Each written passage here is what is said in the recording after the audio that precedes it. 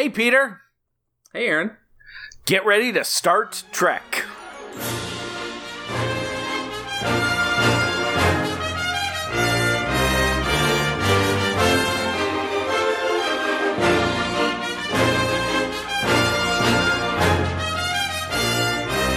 Hey, Aaron.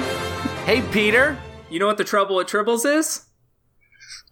Too much dribbling. They fuck too much.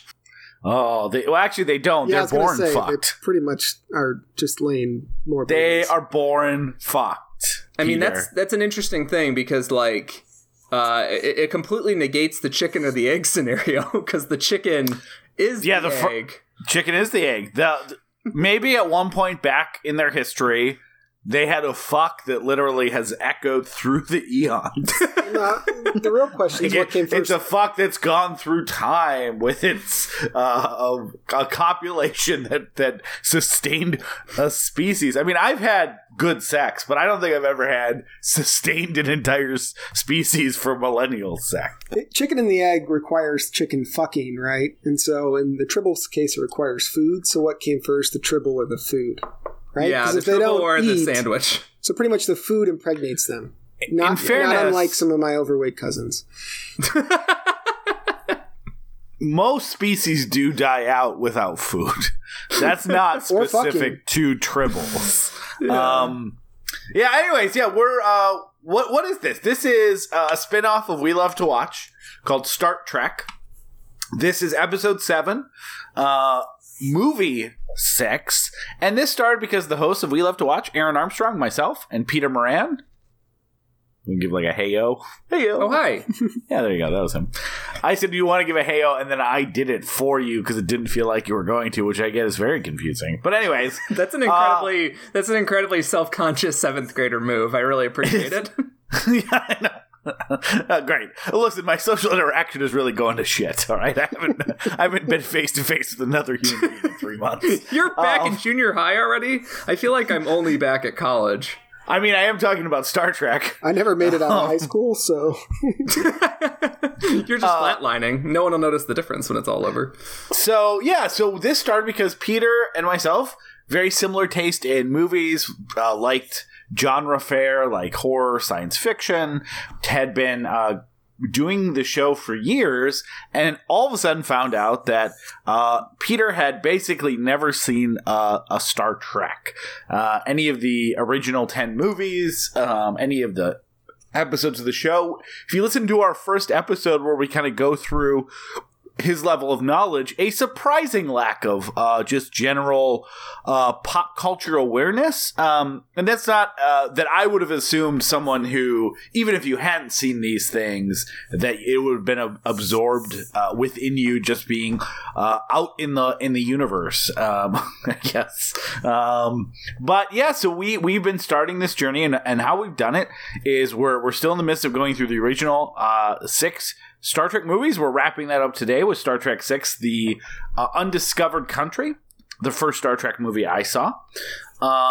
And we've been pairing it with an episode that has usually some level of tangential relationship to the movie that we're covering. Sometimes it's extremely specific, like Space Seed and the Wrath of Khan, or hey, you should probably know who Spock's dad is, so watch Journey to Babel before you meet him in Star Trek 3, The Search for Spock.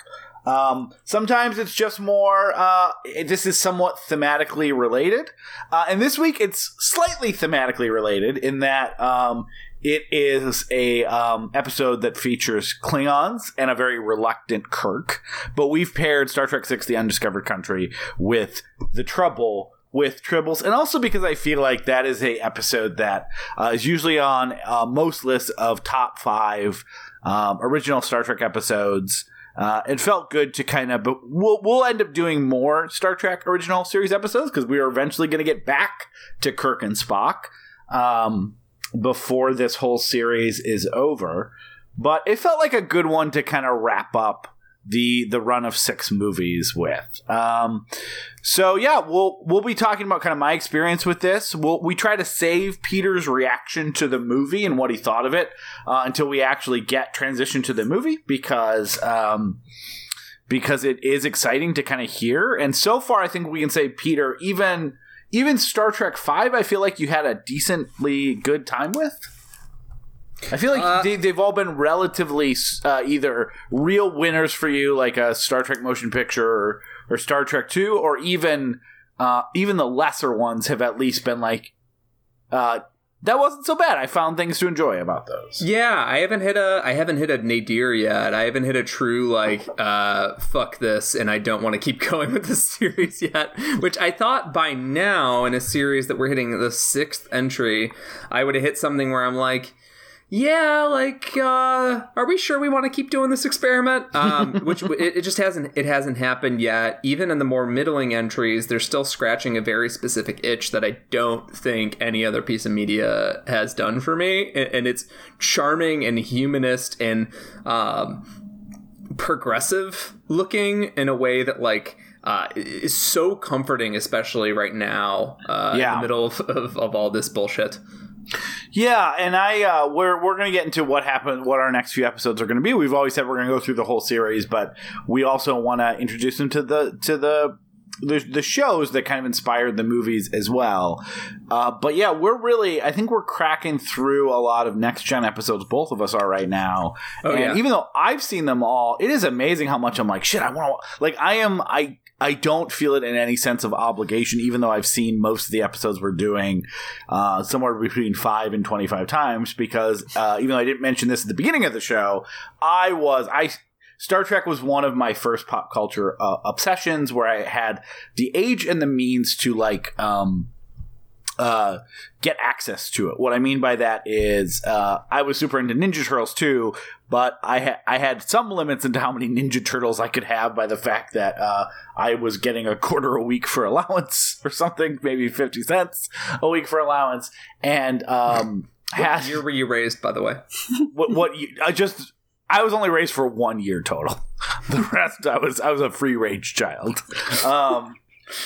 No, I think maybe I got up to adult. It's like 1990, 1991. And then also, like, But in North Dakota, and we've all seen Deadwood, and we know how far a dollar could go there. So, like, in 4 weeks, you could afford a prostitute. Yeah, but I didn't. In 4 weeks, I could get a used, like, marked down tertiary Ninja Turtles character. This guy's just a guy holding a garbage can, but he's $1. I'd have to wait even longer. Tell me this cocksucker's got more Ninja Turtles than me. This is 100% true, but I had a friend, this is like 1989, when I was 6, and he was like, probably what it's like if friends go over to my kid's house right now, where it's like, oh, he has everything that he wants. Like, he had all the Dino Riders, all the He-Man, like everything. He was I cherished my single Dino Rider. Yeah, I mean, and his mount. He had them all, and he had like he looked like the kid's house in the commercial. It's like he has every play set, he has them all like organized, he has a whole basement full of it. And it was like and he was the first kid that had a Nintendo, and his name was Nathan. And I would like go to Nathan's house, and then I was like 6, and then I would talk about being at Nathan's house. And at one point, my parents, I think, were like, I don't know what they were trying to do, but they asked me, well, if you like Nathan's house so much, like, why don't we call his parents and see if you could live there? Like, as I think a way for me to recognize, like, oh, sure, I love being at Nathan's house, but I love you guys more. And apparently I was very into the idea, and then very upset when that wasn't possible. So don't tempt a kid like, oh, do you want all the toys and video games you can handle? Because we can make that happen. You just won't see the people that punish you quite often. Like, oh, okay, great. So anyways, yeah.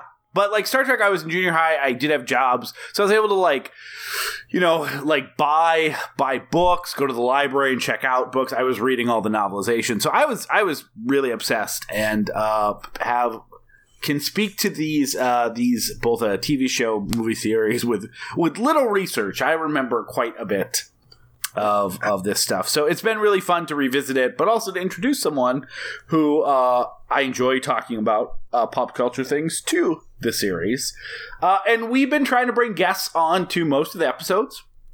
at least for these original movies, guests of varying degrees of knowledge of Star Trek, some kind of experts like myself, like an Andrew Bloom or a Bruce, who was on our first episode, and some that are also sort of new to the series or interested in the series or curious about the series in some way. So we're joined today by Bill Fox, who's been a 3-time We Love to Watch guest, who... Bill, I'm going to let you talk for a while. I'm hoping that you can share with us why you wanted to be on this show, because I know that you had talked to Peter about really wanting to be on Star Trek. You don't remember? Star Trek. It was Christmas Prince. I actually, in my call-outs, I said I liked your Star Trek season or series more than your actual show. I think that was what got me. I do remember that. I guess what I had tried to ask Peter afterwards, is it because he is learning about these movies, or for the first time, it's kind of like a guide through them, or is it, or have you also had a lot of Star Trek in your past? So, hoping that you can kind of share your history. Well, introduce yourself, and then share your history a little with the cultural phenomenon known as Star Trek. Okay, I am Bill Fox. I am Peter's brother-in-law. You might know me from other episodes of We Love to Watch and nothing else. My Star Trek experience was limited at best until probably 6 or 7 years ago. One of my coworkers at my former and soon-to-be future employer again was kind of a closet Trekkie. So I worked in a very stuffy office with very self-important people. So it was super interesting to learn that one of these Wall Street types was a Trekkie. Not to mention this guy's probably one of the smartest human beings I know. So based on that alone, I thought it made sense that I should watch it given his endorsement. So I think I made it through all 6 movies.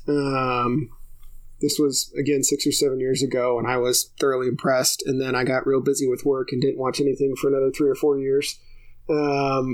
I've subsequently watched some of Next Generation, but overall I'm probably more in Peter's camp than yours. Although in the first 2 or 3 episodes, I think I probably would have done slightly better than him on the trivia, having seen the first few movies. Yeah, well, that makes sense. But I mean, in terms of the show, I loved the hook. I liked hearing Peter's reaction. I'm reminded about how enjoyable these movies are. So I'd much rather talk about something. I'm a sci-fi guy in general, so it's better. It was easy for me to hit if we're not doing Christmas movies. Well, your 2 loves. So let me get this straight. So we watched The Trouble Tribbles. We'll get into that. Had you ever seen a Star Trek The Original Series episode? Yeah. Before this? Yes. Okay. And then you said you've watched some Next Gen episodes. You've not seen any of the movies? No. So I saw 1 through 6, and I've seen like the more, J.J. Abrams recent ones, but not the Next Gen movies. Interesting. It is a weird, I think, an inverse in that there's a lot to like about the Star Trek Original Series show, but the movies as a whole are superior. And it's the inverse with Star Trek The Next Generation, where the movies have some good stuff, but really don't have as strong of a handle of the characters as the movies do for the original series. And whereas the show has most of the best Star Trek The Next Generation moments. So it's an interesting flip. And that is why for the next segment of the show, we're going to be doing a lot of episodes as opposed to this little taste. But speaking of tastes, I'm going to talk about why I picked The Trouble with Tribbles, besides the reasons I just stated. And then, Peter, do you want to kind of walk us through this episode? And give us your thoughts on it. So, my main reason is again, it's really not too related to the movie as a whole. The movie, as we'll talk about, features a very reluctant Kirk going along with a plan that he's not really excited about. Trouble with Tribbles is all about Kirk being like, don't want to be here, don't want to do this, fuck this, hate. And then the other related thing is, part of that comes from his general dislike of Klingons. Now, we already spent time, I think, in Star Trek 3, the other episode we covered was Errand of Mercy, which is the first time the Klingons show up on Star Trek, the original series. Also notable for just Kirk immediately being like, fuck these people, I hate them. And Kirk being very un-Kirk-like. And he kind of gets called out in that by the people on that planet with like, hey, you guys are both being huge assholes who are not really like listening to the other person. So here we have Kirk again running into Klingons. Probably happens about 10 times in the original series, but he's annoyed, he's frustrated, he doesn't want to go along with it, but ultimately his duty makes him put his best foot forward, or I shouldn't say his best foot forward, a foot forward. And that kind of lack of commitment causes problems later on. So that's kind of the relation to the movie. But also, again, it is an iconic episode if you're a Star Trek person. It's one of the most known outside of that. Have you guys heard of the concept of Tribbles, or like seen the screenshot of, Kirk with covered in all the furry Tribbles? This actually explained a lot for me. It's amazing that I hadn't Googled it up to this point, but I've seen it and I did not know, and you have now enlightened me. I had, because of the worst Star Trek movie I've ever seen, Star Trek Into Darkness, prominently features Tribbles, and the movie is very excited to feed you this fan service that if you're not familiar with Star Trek at the time, as I wasn't, you're just like, all right, so the movie gets solved by Deus Ex Furball, or Furball Ex Machina, I should say, who fucking cares about this weird... the movie gets saved by a reference point, and really should have known that. I should have known that we were going to get a really bad Star Wars movie later down the line as well. Where are the Tribbles in Into Darkness? I don't... Yeah, I kind of know what you're talking about, Peter. I know... They're used to save Spock in Into Darkness. I don't even remember that. That's how much that movie has left my conscience. I mean, I enjoyed it. I didn't go back and watch it, many times like I normally would a movie I like, but I have no memory of a Tribble. Yeah, that's all Into Darkness is you guys like this, right? That's like Peter just said. That's also what Rise of Skywalker's like. So don't let J.J. Abrams make second movies in a series. The first ones are fine. It made me so mad because I was like, all right, I saw the last movie. The last movie, which was a reboot. I should be caught up, right? And then 2/3 through this movie, they unveil these Tribbles, and I'm like, oh yeah, this is probably a reference to the show, but this seems like a weird, right in the middle of the third act, during a tragedy, feels like a weird time to bring these Tribble things back. And they literally solve the third act problem. They solve it that's the part I hated. Spock said, oh wait, he's fine. And we talked about that you didn't like Into Darkness, but seeing the way it was handled in Wrath of Khan and Search for Spock really let you know, holy cow, could you fuck up a reboot of that storyline anymore? No, Kirk dies. Right? Kirk dies in Into Darkness. Sure, yeah. I mean, it doesn't matter. I know Spock they're back so doesn't quickly. Spock die in the chamber referencing Wrath of Khan? And no, because that's the twist, I think. Is that everyone's expecting Spock to die, or everyone, as in that whole movie is a mass market. You said, reboot that's aimed squarely at disappointing fans who get all the references. When he's like, no, actually, my name is Khan. You probably were sure, you can be named John, you can be named Khan. Doesn't matter. I don't know who any of these people are. And for everyone else, is oh, this fucking sucks. So it's the opposite. It's references not to make nerds orgasm. It's for us to I don't know, what's the opposite of orgasm? Poop? Just pooping out the other end. Too enjoyable. Yeah. So anyways, Peter, first Peter and Bill, general thoughts, and then let's kind of walk through what happens in this episode. Crew arrives at a sort of far-flung space station. It's sort of a commerce point. It's a meeting point. They're essentially supposed to be guarding this Quattro Triticale, which is specifically not wheat, okay? Space wheat, okay? Very fancy space wheat. Very expensive. I think it's supposed to help solve universe hunger or something. It's very important. It's just a planet. They make a good some planets hunger. They make a lot of jokes about how it's not wheat. This is, as if you cannot tell, part of the reason this has a reputation. It has a reputation for being like one of the only Star Trek episodes that's or original series episodes that's like supposed to be a comedy first and foremost, and it's sometimes funny. And Kirk is specifically a straight man in this, which usually he's the wisecracking guy against Spock, who's the straight man. But in this, like, Kirk, Doc, and Spock are all sort of straight men. Yeah. Actually, no, Doc's not, because Doc thinks the tribbles are cute. Anyways, so some asshole. Well, he still is a little bit opposite, because normally you'd think he would be the most annoyed, and if not, he's just like, this is crazy. Yeah, what's going on with these things? But usually. Doc is also the character who says, like, this is why it's important to be human, Vulcan, you other species. Why don't you get that?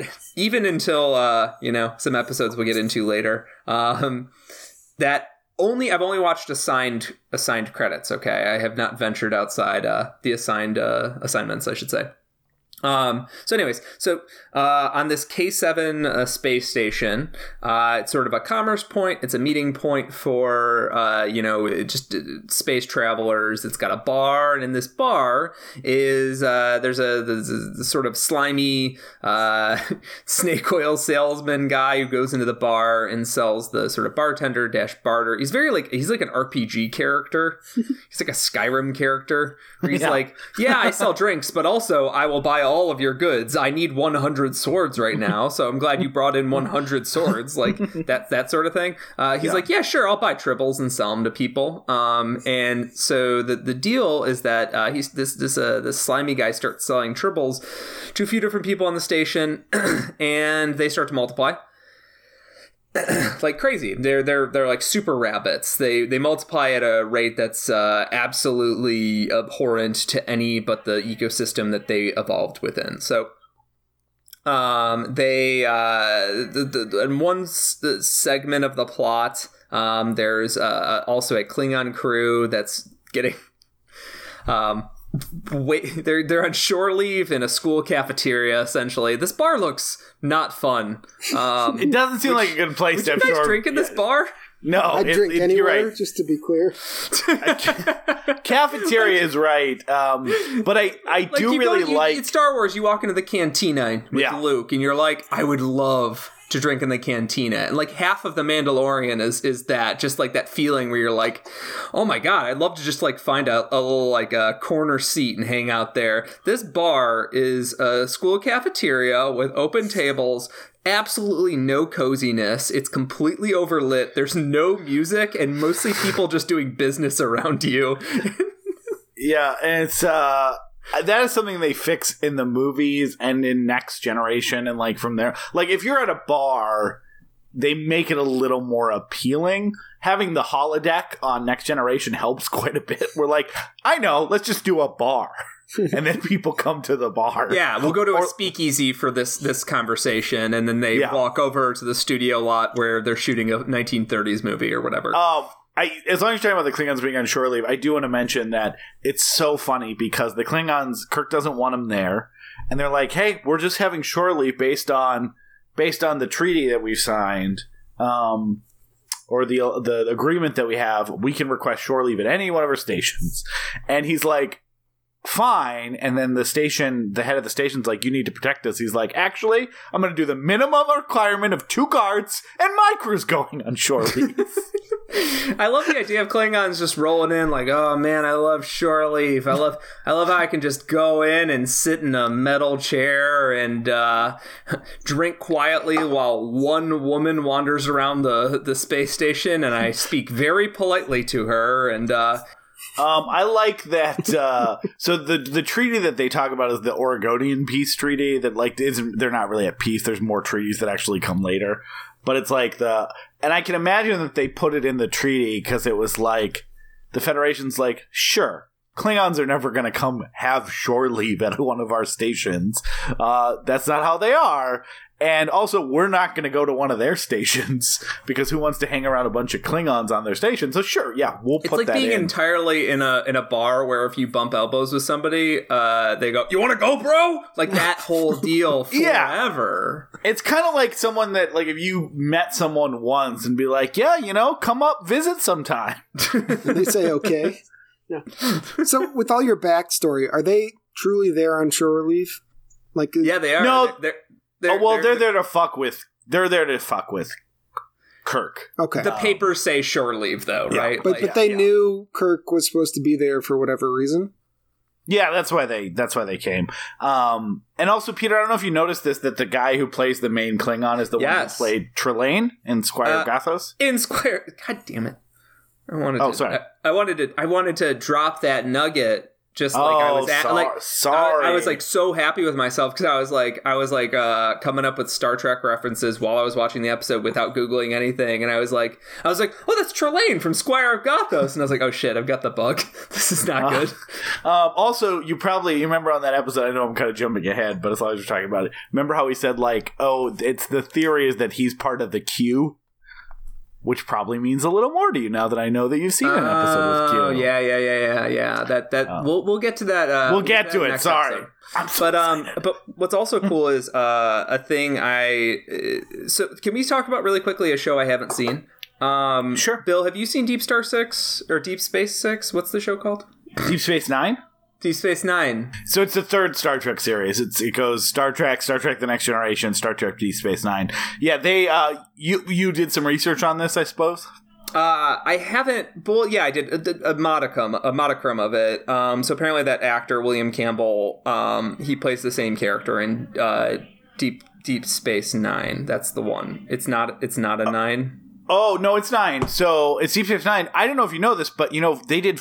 So Deep Space Nine at some point, I think I'm going to save this for like odds and end epilogue episodes that we do after the series. But there's a Deep Space Nine episode where they all go back to Trouble. They go back in time to the site of Trouble with Tribbles, and they do like the Forrest Gump thing, where like it's the Deep Space Nine actors acting in the scenes with Kirk and everyone. So that's where the same actor came back to redo, because he comes back playing himself in the future and sends everyone back.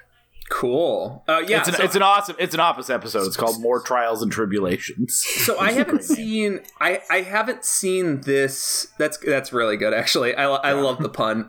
Yeah. I haven't seen Deep Space Nine. But is it like this? Is it like what there's this one far-flung kind of space station, different businessmen and rough and tumble types float in and out? Like, yeah. Deep Space Nine is, I think, it's so tough. I think Deep Space Nine is my favorite series as a whole that Star Trek did. Star Trek The Next Generation I have so much like love for and has some of the best individual episodes, but Star Trek Deep Space Nine was like a whole different turn where it embraced a lot of serialized storytelling, especially in the back half, and then also is about more maybe the Federation kind of sucks in a lot of ways, and it really does a good job of exposing the underbelly. Like, so you find out about all these things, and then also has this huge war and these like pivoting alliances, and Worf ends up being on the show for 4 years. It's really good. There's a great thing because Worf is on the show when they go back, and there's a great line in that where they go, these guys are Klingons, because obviously the makeup changed between the original series and the movies, and then stayed like that ridge forehead for then on out. And everyone like looks at Worf, and Worf's like, don't ask. We don't talk about it. That's good. That's good shit. Yeah. But yeah, I was just curious because it's a show that I've only heard bits and pieces from you on, but I was like, oh, a far-flung space station and different weirdos float in and out of the space station. That sounds like the description that you gave to Deep Space Nine. So yeah, comparing something to something I haven't actually seen. But anyway, so they find out that the Tribbles are a enormous threat to the space station because they're not on their native planet where there's natural predators that eat the shit out of them. So if they don't have their natural predators around, they just kind of eat until they die. They eat, they fuck with themselves, and then make more Tribbles, and then they die, and they eat all of the Quattro Triticale. And yeah, the Klingons have let them into the grain bins despite the guards' attempts. Wait, they did? Yeah. I wasn't clear. That's how the two plots kind of come together. Well, I knew that they were in there. Because the one of the station guys is a Klingon in disguise who... Oh, yeah. But they aren't doing it to get the grain. It's kind of how the Klingons were. Sure, we won't openly attack you anymore, but we fucking hate you and are going to do everything we can to sabotage you. Well, it's a Cold War analogy, right? Yeah, exactly. Which is why the show is kind of funny, because Chekhov is sort of, weirdly enough, the show's progressive tendencies showing, where they're like, it's so far-flung in the future that Russians are buddy-buddy with the most, gung-ho Americans you can find. And even the Russians, it's kind of funny that even the Russians are mad at the Cold War corollaries of what the Russians are.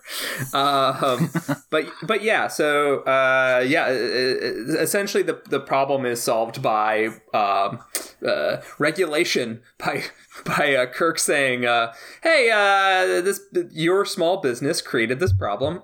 Fix it or you go to space jail. And that is how the episode ends. I also really like that McCoy's... So they find out about that it's more that just the Tribbles got in there. It's that they poison the grain, right?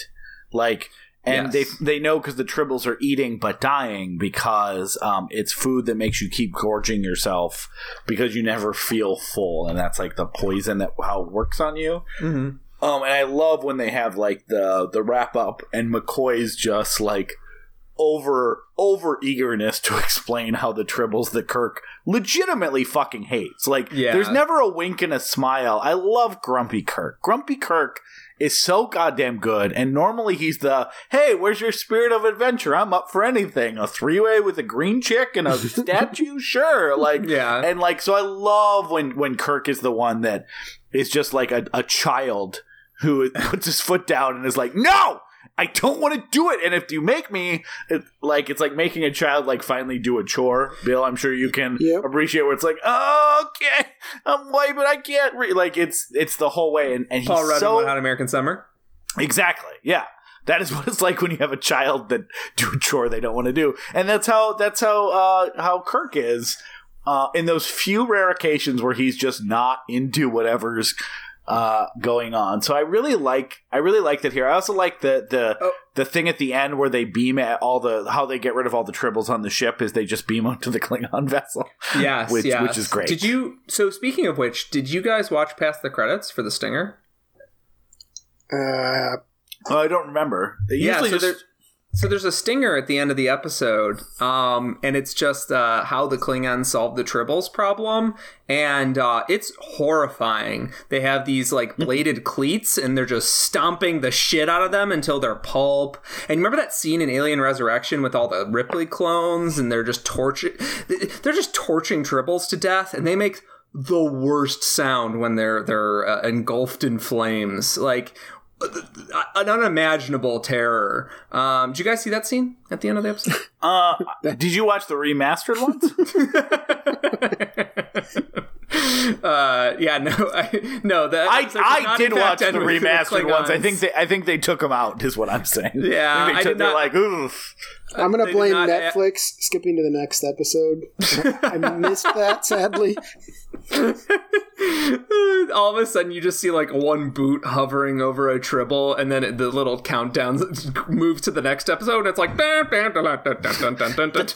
That is the don't think too far ahead, because it's like, would you do beam them into space? No, we would never be that cruel. It's like, well, how do you think they're going to end up on the Klingon vessel?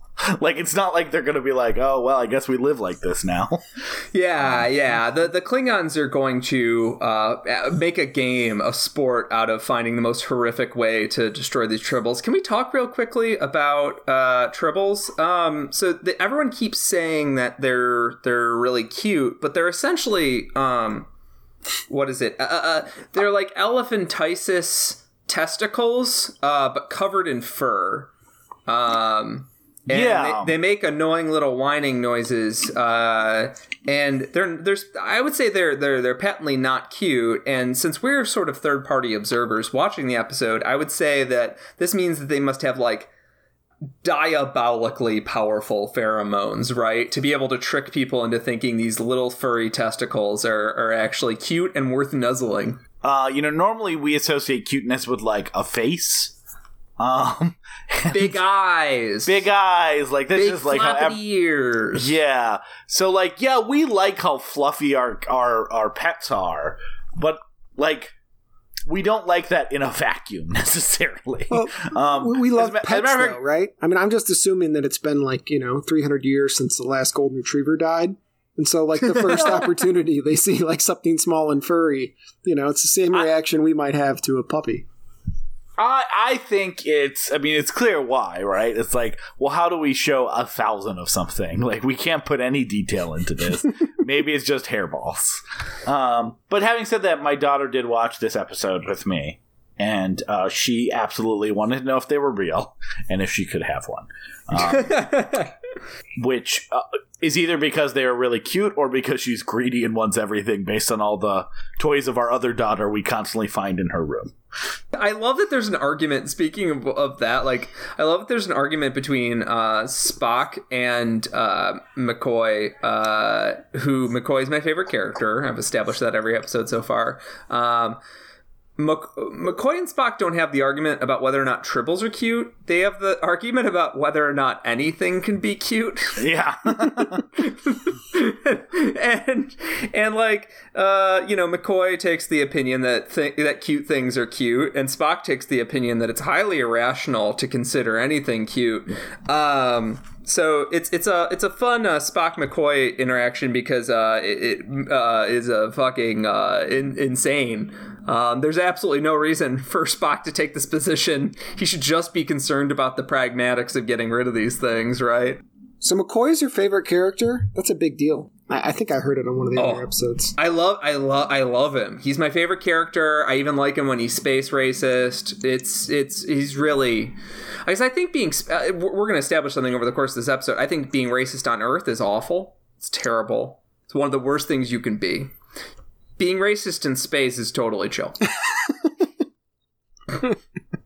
And I'm not saying being racist in space just to be clear, humans. I care about human rights. I'm not saying you get past the atmosphere. Rights, right? Yeah, human rights. Not I'm not saying you get past the atmosphere and all of a sudden you can like start like talking down to your fellow ISS people. But if you want to stop a Klingon, it's cool. The Klingons clearly need to be dealt with. I'm weirdly enough on Kirk's side through both this episode and in the movie that the Klingons probably need to be starved out.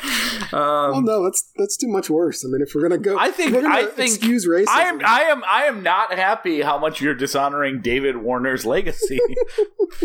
Who's your favorite character? On Star Trek? Yes.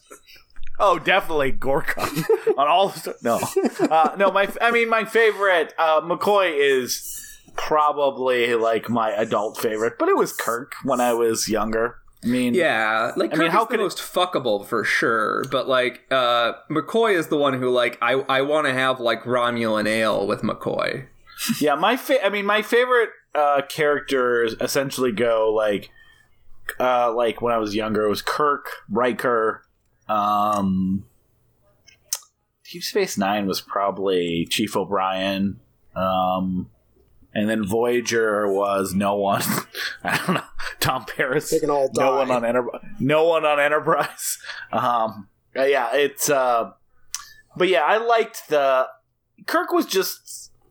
I don't know. He seemed effortlessly cool in a way that, like, as a 12 or 13-year-old, you kind of aspire to be. So yeah. So, same thing with Riker. Like, probably why both of those people were like.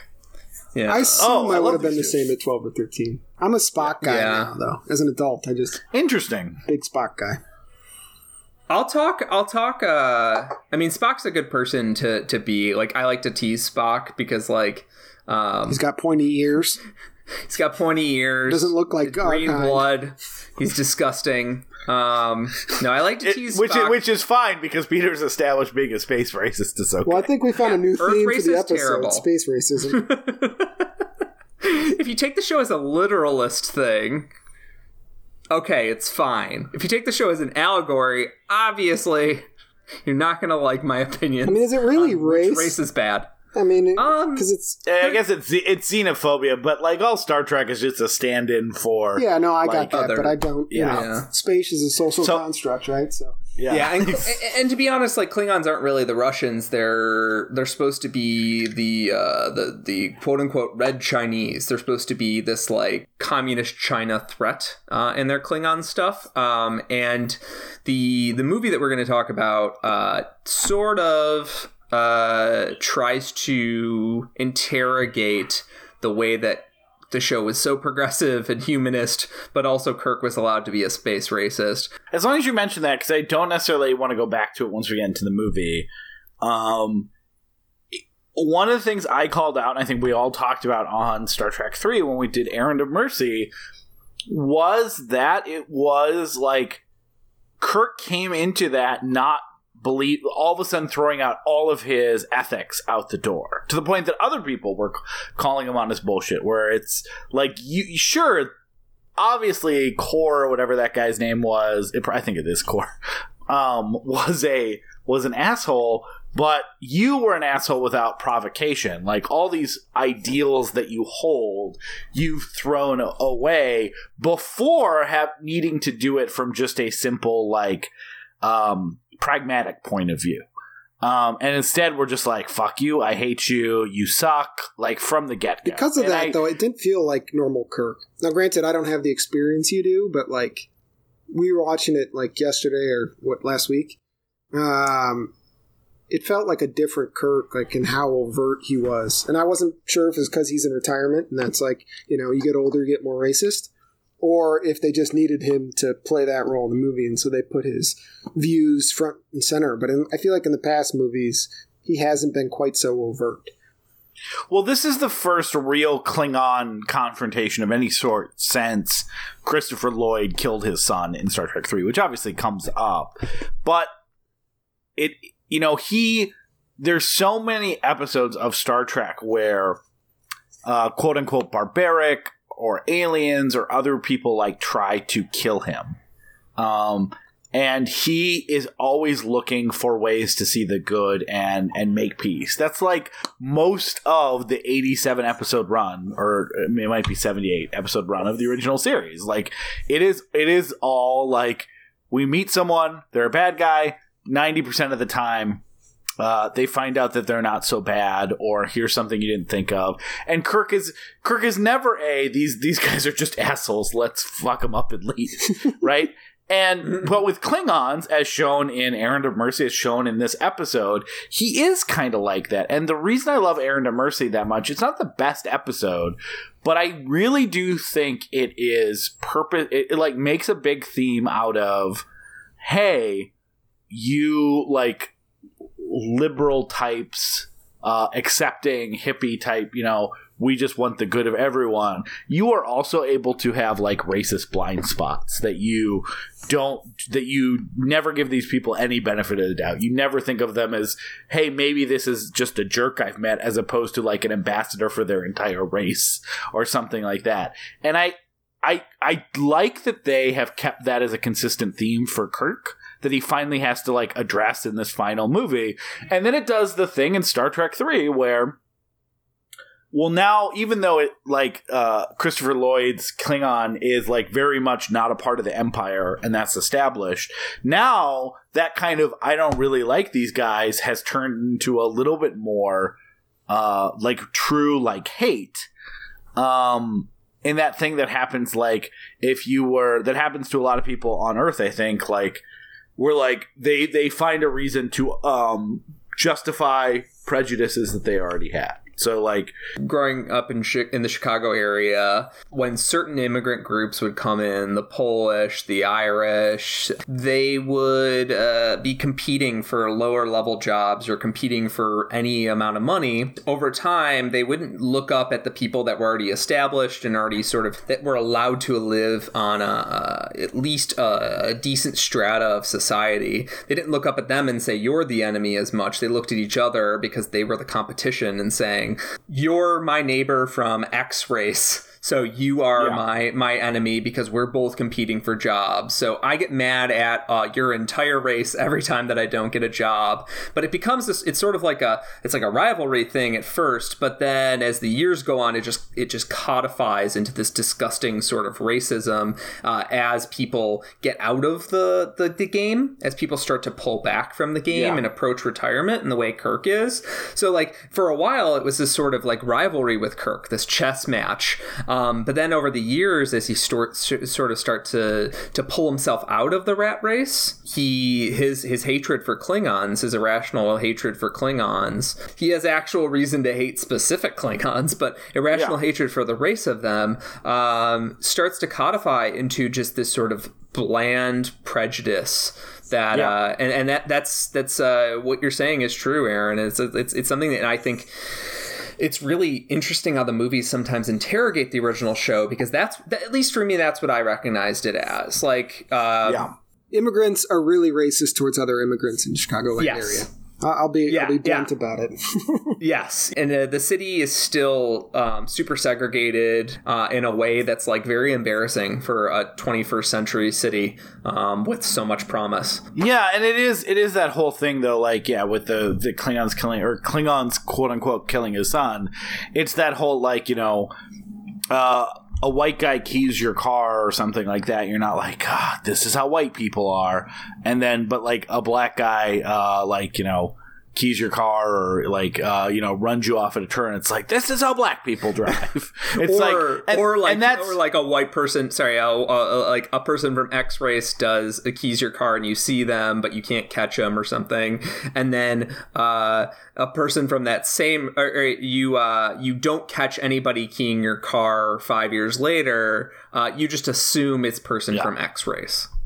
Yeah. It's that whole, like, that because quote unquote white people are the default, that like nothing they do actually is reflective of like who they are from an ethnicity standpoint, but like any other people of color need to be constant ambassadors of their ethnicity or culture or sexual orientation or anything else, because if they do anything, they like now have their personal sins that weighs on the group as a whole. And that's kind of what we're seeing here. Like, I forget what his name is in Star Trek 3, but Christopher Lloyd, not a part of the Klingon Empire, was actually wanted by the Klingon Empire. Tries to steal the device so that he could rule the Klingon Empire. And now it's Klingons killed my son. Like, which is an example of that. So, but I don't think you could get there if you haven't always. I think what the movie's getting at, and why I think the movies are so good with building and playing off the original series themes, like in this episode is shown, is that like he already was a space racist, but now he is literally, like actively rooting for their demise. Like, he went from just keep them away from me to, maybe genocide. Maybe I should put this hood on. Yeah. I'm going to access your encyclopedic knowledge. Do they ever cover, like, inter-species racism or, like, racism amongst just people from Earth? And then this follow-up question is, what is the predominant, like, default in the Federation or in space, right? Like, Earth is a relatively small planet. and race. So, like, what is the predominant life form in the space racism game? You know, who is the white equivalent? Aren't Vulcans and Romulans from the same planet and sort of a split off of each other? They are, yeah. Oh yeah, so Aaron, you could take it from there, but that's one thing that I figured out when I was watching the show, and I was like, oh, that's kind of interesting that one race on this planet went one way, and then one. Have race we on a even different watched? I have a whole Romulan arc coming, Peter, for the Star Trek reboot. It's because you've seen the reboot. They make a point of that with Spock. Sorry, I'm like, you say you're not going off the rails, but how do you know? We haven't even done a Romulan thing yet. All I know is they make killer ale. Oh, all white people lie Yeah. about what Star Trek episodes they've seen. So yeah, to Bill's question, that's interesting to me as well. Like, have they addressed any sort of interspecies racism or any interplanet racism? No, so I mean, on a very broad level, and I'm talking about like the concept of in canon on the show, right? Because like there's a lot of racism or bigotry that's going on behind the scenes in both or misogyny that's like going on that's based in the era of their times, right? So the show always presented like that basically there was no such thing as misogyny, racism, bigotry. All these things were pretty well called out by name when it came to like Earth as a whole. In Star Trek going back to the original series, and then of course you're actually watching the show, which is written by people in the 60s, and you do have like these weird things of like, hey, especially from a misogyny standpoint, like where like Kirk's like, women are so shrill. It's like, well, hold on a second. But anyway, or like a woman captain. It's like, well, wait a sec, like.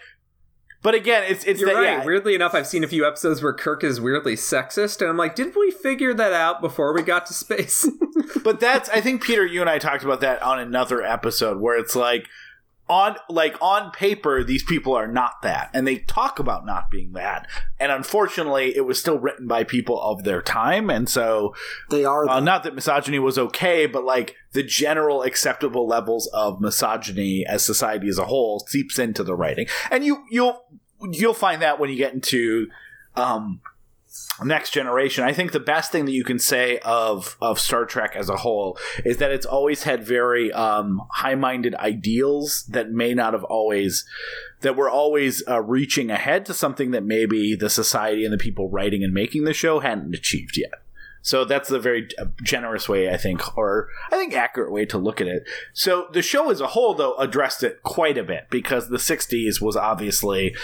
I mean, Gene Roddenberry basically made it a sci-fi show so that he could address a lot of progressive issues that he wanted to talk about with basically getting past CBS censors who were like, apparently didn't get it. And sometimes it was very obvious. So there's a very famous episode where called Let That Be Your Last Battlefield, where they go to this planet where the half of the planet's inhabitants have the right half of their face painted black and the left half painted white, and then the other half have the left half painted black and the right half painted white, and like they basically subjugate the other one as a way of like, and they talk about how this is so silly and stupid and can't you see you're the same, and like the idea that that kind of happens. But even other like Romulans and stuff like that, I don't think it's ever really addressed in this type as like racism. It is always based on actions, and the idea, I think, is that the Federation is always willing to accept them and consider them equals and forgive past sins if they stop whatever they're doing or start it's always portrayed in a way that's like, well, they're killing innocent civilians or they're stealing this or something like that, which kind of gives it the case of like a progressive, like, hey, just say you're sorry, say you're not going to do it again. We're not here to punish you, we're not the space police. But like and why I think stuff like DS9 gets really interesting is it really, I think, starts to go to the, well, hold on, we're hearing this story from the Federation side. Maybe that idea of like, hey, we're just the good guys trying to do that has a dark underbelly, and it does. I think in most cases where, history has presented people as the good guys. So, sorry if that's a long-winded answer, but that's kind of the way that the show addresses it in general. So, I do have one more asterisk point before I think we're pointing right towards Undiscovered Country, and I really want to make sure I derail an easy segue. So the Tribbles reminded me of something from Ratchet and Clank games. Bill, do you know what I'm referring to? Oh, God, what are they? I can't. The Proto-Pets. No, I remember. From Going Commando. I couldn't remember the name. No, exactly. Yeah, the Proto-Pets from Going Commando. So they're more aggressive, but it's essentially for Don't You Dare, I made Aaron play the Ratchet and Clank reboot. And in its, the sequel to the original game number 2, Going Commando, there's these things called Proto-Pets, which are being heavily marketed all throughout the galaxy, but they fornicate like crazy. They're actually violent. They have teeth and shit. And there's these insane melee battles where they just keep populating and you just have to keep shooting them down. And that's totally a Star Trek reference, right? Yeah. Oh. Yeah, that's crazy. And then also, there's probably a little bit of Gremlins stuff in there, this sort of capitalism meets a cute pet, but that cute pet is not all that it seems. But I wanted to note that on our Don't You Dare episode for Ratchet and Clank, we'll talk about it more there, but it's funny to see that connection because, in a weird way, the comfort that I get from Ratchet and Clank is similar to Star Trek at times, which is that space is not just going to be this constant melee of war. It could be a thing with tons of far-flung civilizations trying to build themselves up, and then one asshole decides to shit in the pot, and then our heroes go and take care of them. Yeah. I think you'll find Star Trek is so influential in sci-fi as a whole that it almost has a reverse Simpsons effect, which is if you watch The Simpsons, you are getting inundated with pop culture references that you probably don't know. And so as you get into movies and TV shows and music, you find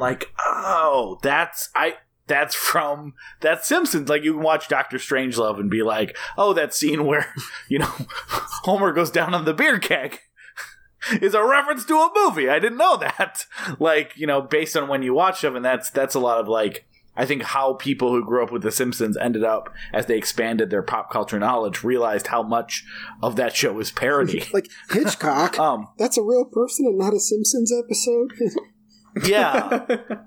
And then Star Trek, as you get into Star Trek, it's kind of the reverse, where you realize how many other things that you've experienced are referencing or paying homage to or taking from Star Trek. Because it really was the sci-fi show. There wasn't a sci-fi show. And that's why it was Wagon Train to the Stars.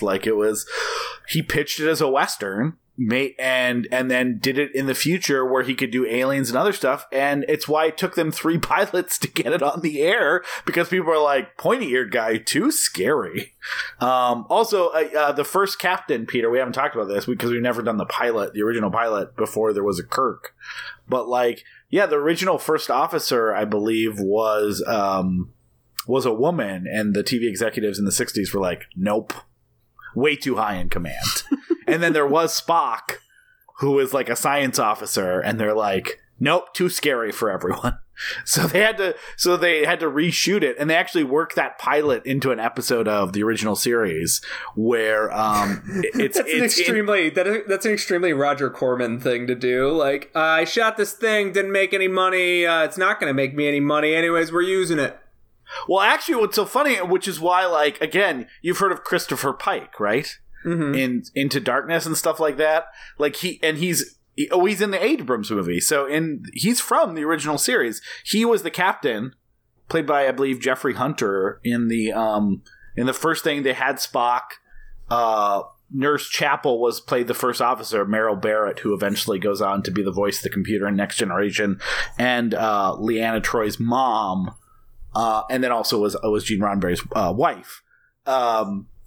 they shot all that with Spock, and then they're like, no women in high-ranking roles, and Spock's too scary. And then they redid it with another pilot with Kirk and stuff like that. And but they eventually went back and did a whole 2-part episode where Christopher Pike got injured on this original pilot mission, and they showed the tapes of that mission while he's at like a court-martial or something. So all of that stuff was canon, that Christopher Pike had the ship before Kirk, which has been worked into every continuity now. And they're like, more Pike. We have a whole Enterprise. Spock was the first was a science officer on the ship. Like, sorry, before the last thing I'll say, the really last thing I say, I promise, is the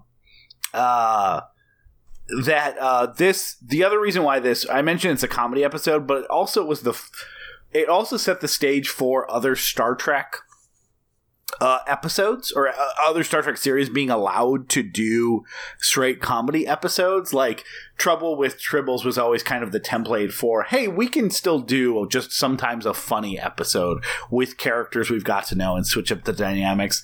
And that has produced so many good Star Trek episodes, a lot of fan favorites, and a lot of things that people really like. It's rare they go to that well, but I wonder sometimes if this episode hadn't been produced, if that wouldn't have been the norm. And not just in Star Trek, like X-Files, like most sci-fi and horror shows eventually decide to do a comic riff on what they've established. And that was pretty groundbreaking at the time. Like, it's why part of the reason this episode gets a lot of notices and a lot of like best of and most influential and stuff like that, because it is rare. It was, as they're still kind of establishing the rules of television in the 60s, to have, hey, this is supposedly a serious sci-fi show, to do a straight up comedy episode that riffs on all the characters and kind of makes jokes out of things and has these cute aliens that are like supposed to be kind of silly. And like that definitely influenced, I think, a trend that made some very, very good episodes of a lot of our favorite television shows. So speaking of space racism and it having ill effects on Kirk's future, let's talk about Star Trek 6, The Undiscovered Country.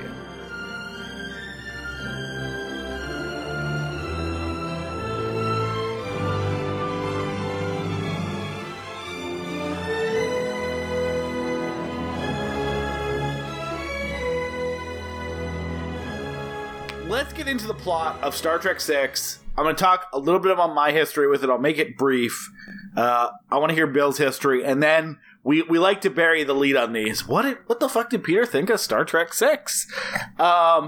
So yeah, it's directed by Nicholas Meyer, who comes back from Star Trek II directing and writing and being an active participant, I think a story by credit, possibly a producer on Star Trek IV, The Undiscovered Country. As you can tell, this is where the cliche comes from that the even-numbered ones are best, even though I love the motion picture quite a bit. But This was very clearly like, we got to do one more, and part of the reason they had to do one more is because Star Trek V was considered a failure on every level. Star Trek V is kind of fun. We talked about it last episode, but yeah, it wasn't really the swan song that I think a lot of people were looking for in this series. So this kind of returned to a lot of the themes and story beats of the movies that had come before it, and it was So the movie starts with a great big explosion, and Sulu, who is no longer on the Enterprise, but is commanding the Excelsior, which mentions it. It's kind of mentioned at the end of Star Trek V that he's like, I'm actually not excited about the Enterprise A, which gets unveiled at the end of Star Trek IV. He's interested in this Excelsior.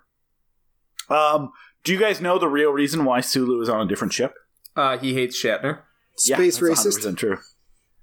No, he was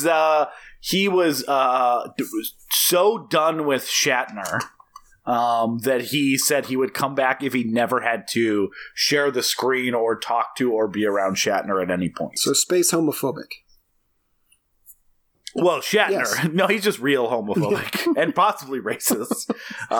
Shatner is, we've talked about this before.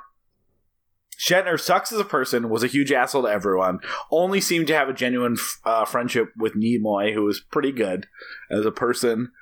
As a friend, if you've ever seen the documentary I Am Spock, I would highly recommend it. It is kind of like, it really, I think, addresses, he wasn't a perfect human being, but how, like, the only reason the Star Trek movies exist is because Nimoy kept going to bat for the crew, or the rest of the cast, and fighting for them throughout it, while Shatner was like, whatever, no one better get more money than me. But then also that Shatner, like, his one role where he is good at is as Captain Kirk, and all the Shatnerisms come from him not being capable of playing any role successfully that isn't Captain Kirk. But yeah, anyway. it's like in those bands during the 80s where like the lead singer / songwriter was like on coke all the time and just like firing keyboardists and shit. But he had that one manager who was like, okay, you need to be patient with this person throughout this tour. Otherwise, you don't make any money. Yeah. Exactly. It was like, hey, Stone Temple Pilots, I know Scott Weiland is the worst, but like, talk radio, your other band is not taking off. Sure, you're writing all the riffs, but like, you gotta keep putting up with them. That was like my band that the lead singer kept getting kicked out and quitting and then coming back and making a new album until tragically, his demons got the best of him. And but anyway, he couldn't do the Julian Casablancas thing where like he went off and made a solo album that sold really well and was really well respected. And then the rest of the Strokes were like, yeah, I guess we do kind of need you. Yeah, no, they both eat it.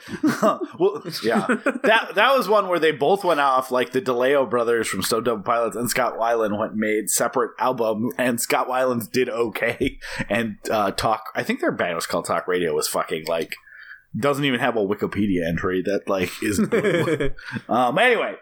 So there's an explosion. It's the moon Praxis, which is a moon of the Klingon homeworld, and there's concern that, hey, this is in 50 years it's possible that the Klingon homeworld is not going to be able to sustain life, and that has reopened up negotiations to actually have a peace treaty as opposed to like a tentative Cold War type agreement.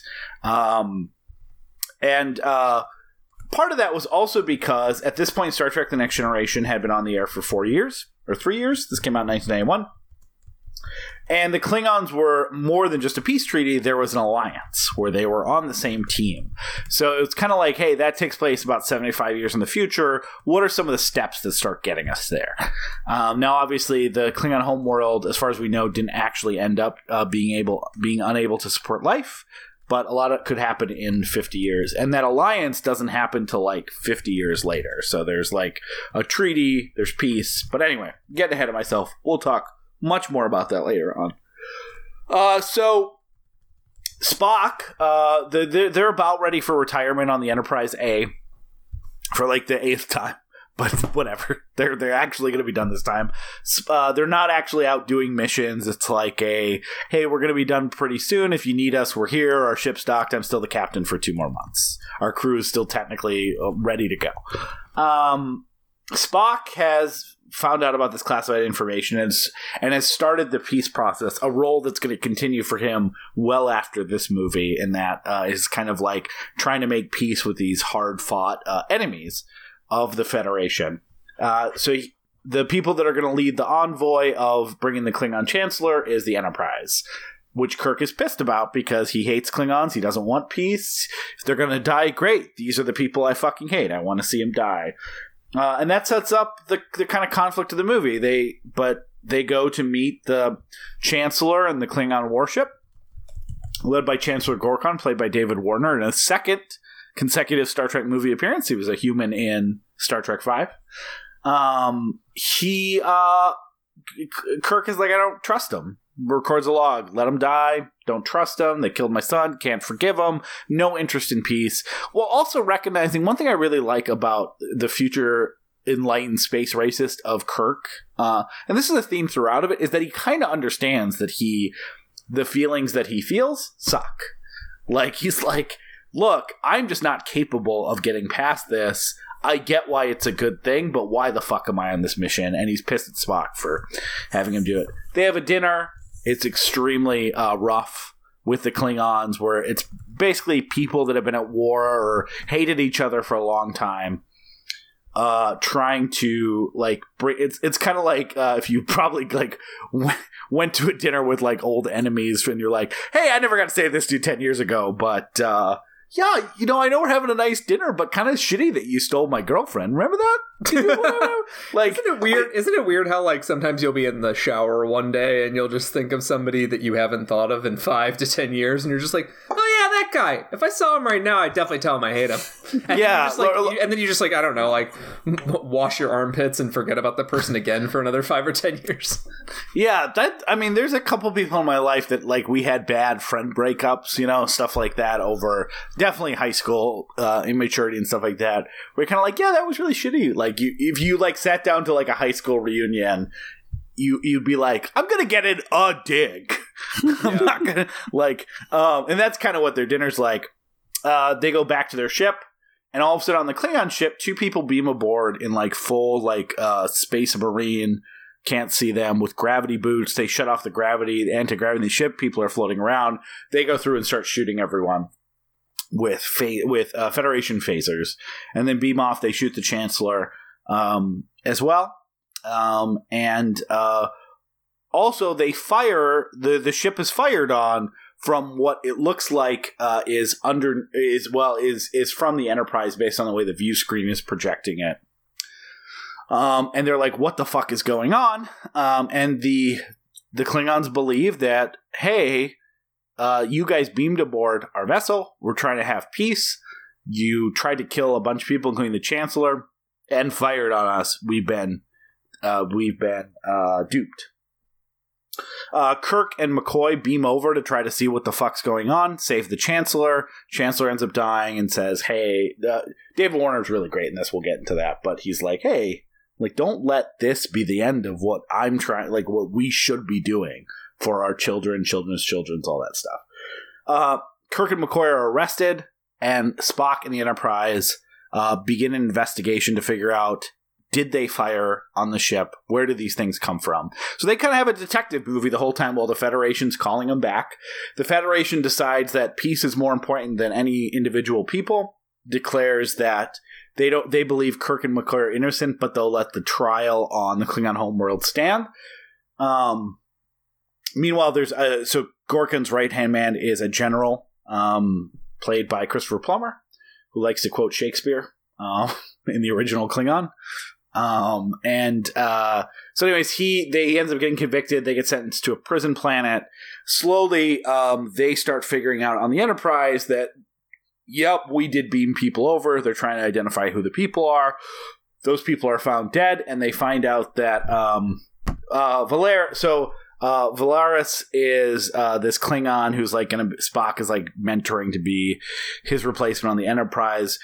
They discover that she is actually orchestrated with it and is in league with a bunch of other people at this peace process, including admirals in the Federation, Romulans. It's basically a conspiracy that don't want and other Klingons who are like actually the irony is that there's an alliance between the Romulans, the Federation, and the Klingons or power players to all stop this peace process from happening so they can all continue to hate each other. So they all work together to make this happen. Irony. They discover that Valeris gives up some locations through a mind meld with Spock. But it's very violent. Yeah, we'll get into that. But gives up some names of the conspiracy. Meanwhile, and they talk to Sulu, who knows the name of the planet, Kittimer, and they are rushing to us because they're like, well, fuck. Peace is moving forward. The next thing is they're gonna shoot the Federation president, played by fucking Kurtwood Smith, in heavy makeup. But anyway, Kurtwood Smith also playing the only reasonable, calm diplomat in his entire career. I know. So, it took me forever to realize that was Kurtwood Smith, even after I knew who Kurtwood Smith was. He always plays either the psychopath or the ornery, regressive guy. I know. It's well, he's on an episode of Next Generation, I think, playing an asshole. Like, it's just that's the great thing about Star Trek. You can throw makeup. You can be on the show like Jeffrey Combs played like 7 characters. I was gonna say, weirdly enough, it's like when Jeffrey Combs is playing Sweet in the movie From Beyond, you're like, doesn't quite feel right. And then Jeffrey Combs starts to get crazier, and you're like, oh yeah, that's the sauce. That's what we need. Yeah, Jeffrey Combs actually plays my second favorite Star Trek villain of all time. He's a Ferengi, isn't he? No, like he plays a member of the Dominion in Star Trek Deep Space Nine for like 60 episodes, a guy named Wayan. So good. I only know about the Ferengi from memes about how Star Trek is a little racist. Yeah, like I said, we'll get to the it. Ferengi, yeah, we'll someday get to the Ferengi. I don't have any episodes mapped out, but we're not quitting after all this is done. Anyway. Absolutely not. So Kirk and McCoy are on the prison planet. They meet a shapeshifter who's like, we can get you out of here. So Kirk, in his last movie, or his second to last appearance in Star Trek, still gets to make out with a quote-unquote strange alien person, which is good for his legacy. Like, that was such an important part of Star Trek. I'm glad they weren't in that. But this shapeshifter helps them out, and they discover, hey, wait a second, we got out immediately. Oh, it's because you're going to kill us once you're behind the shields, and if we escape, you can make it look like you didn't send us to a prison planet to be murdered.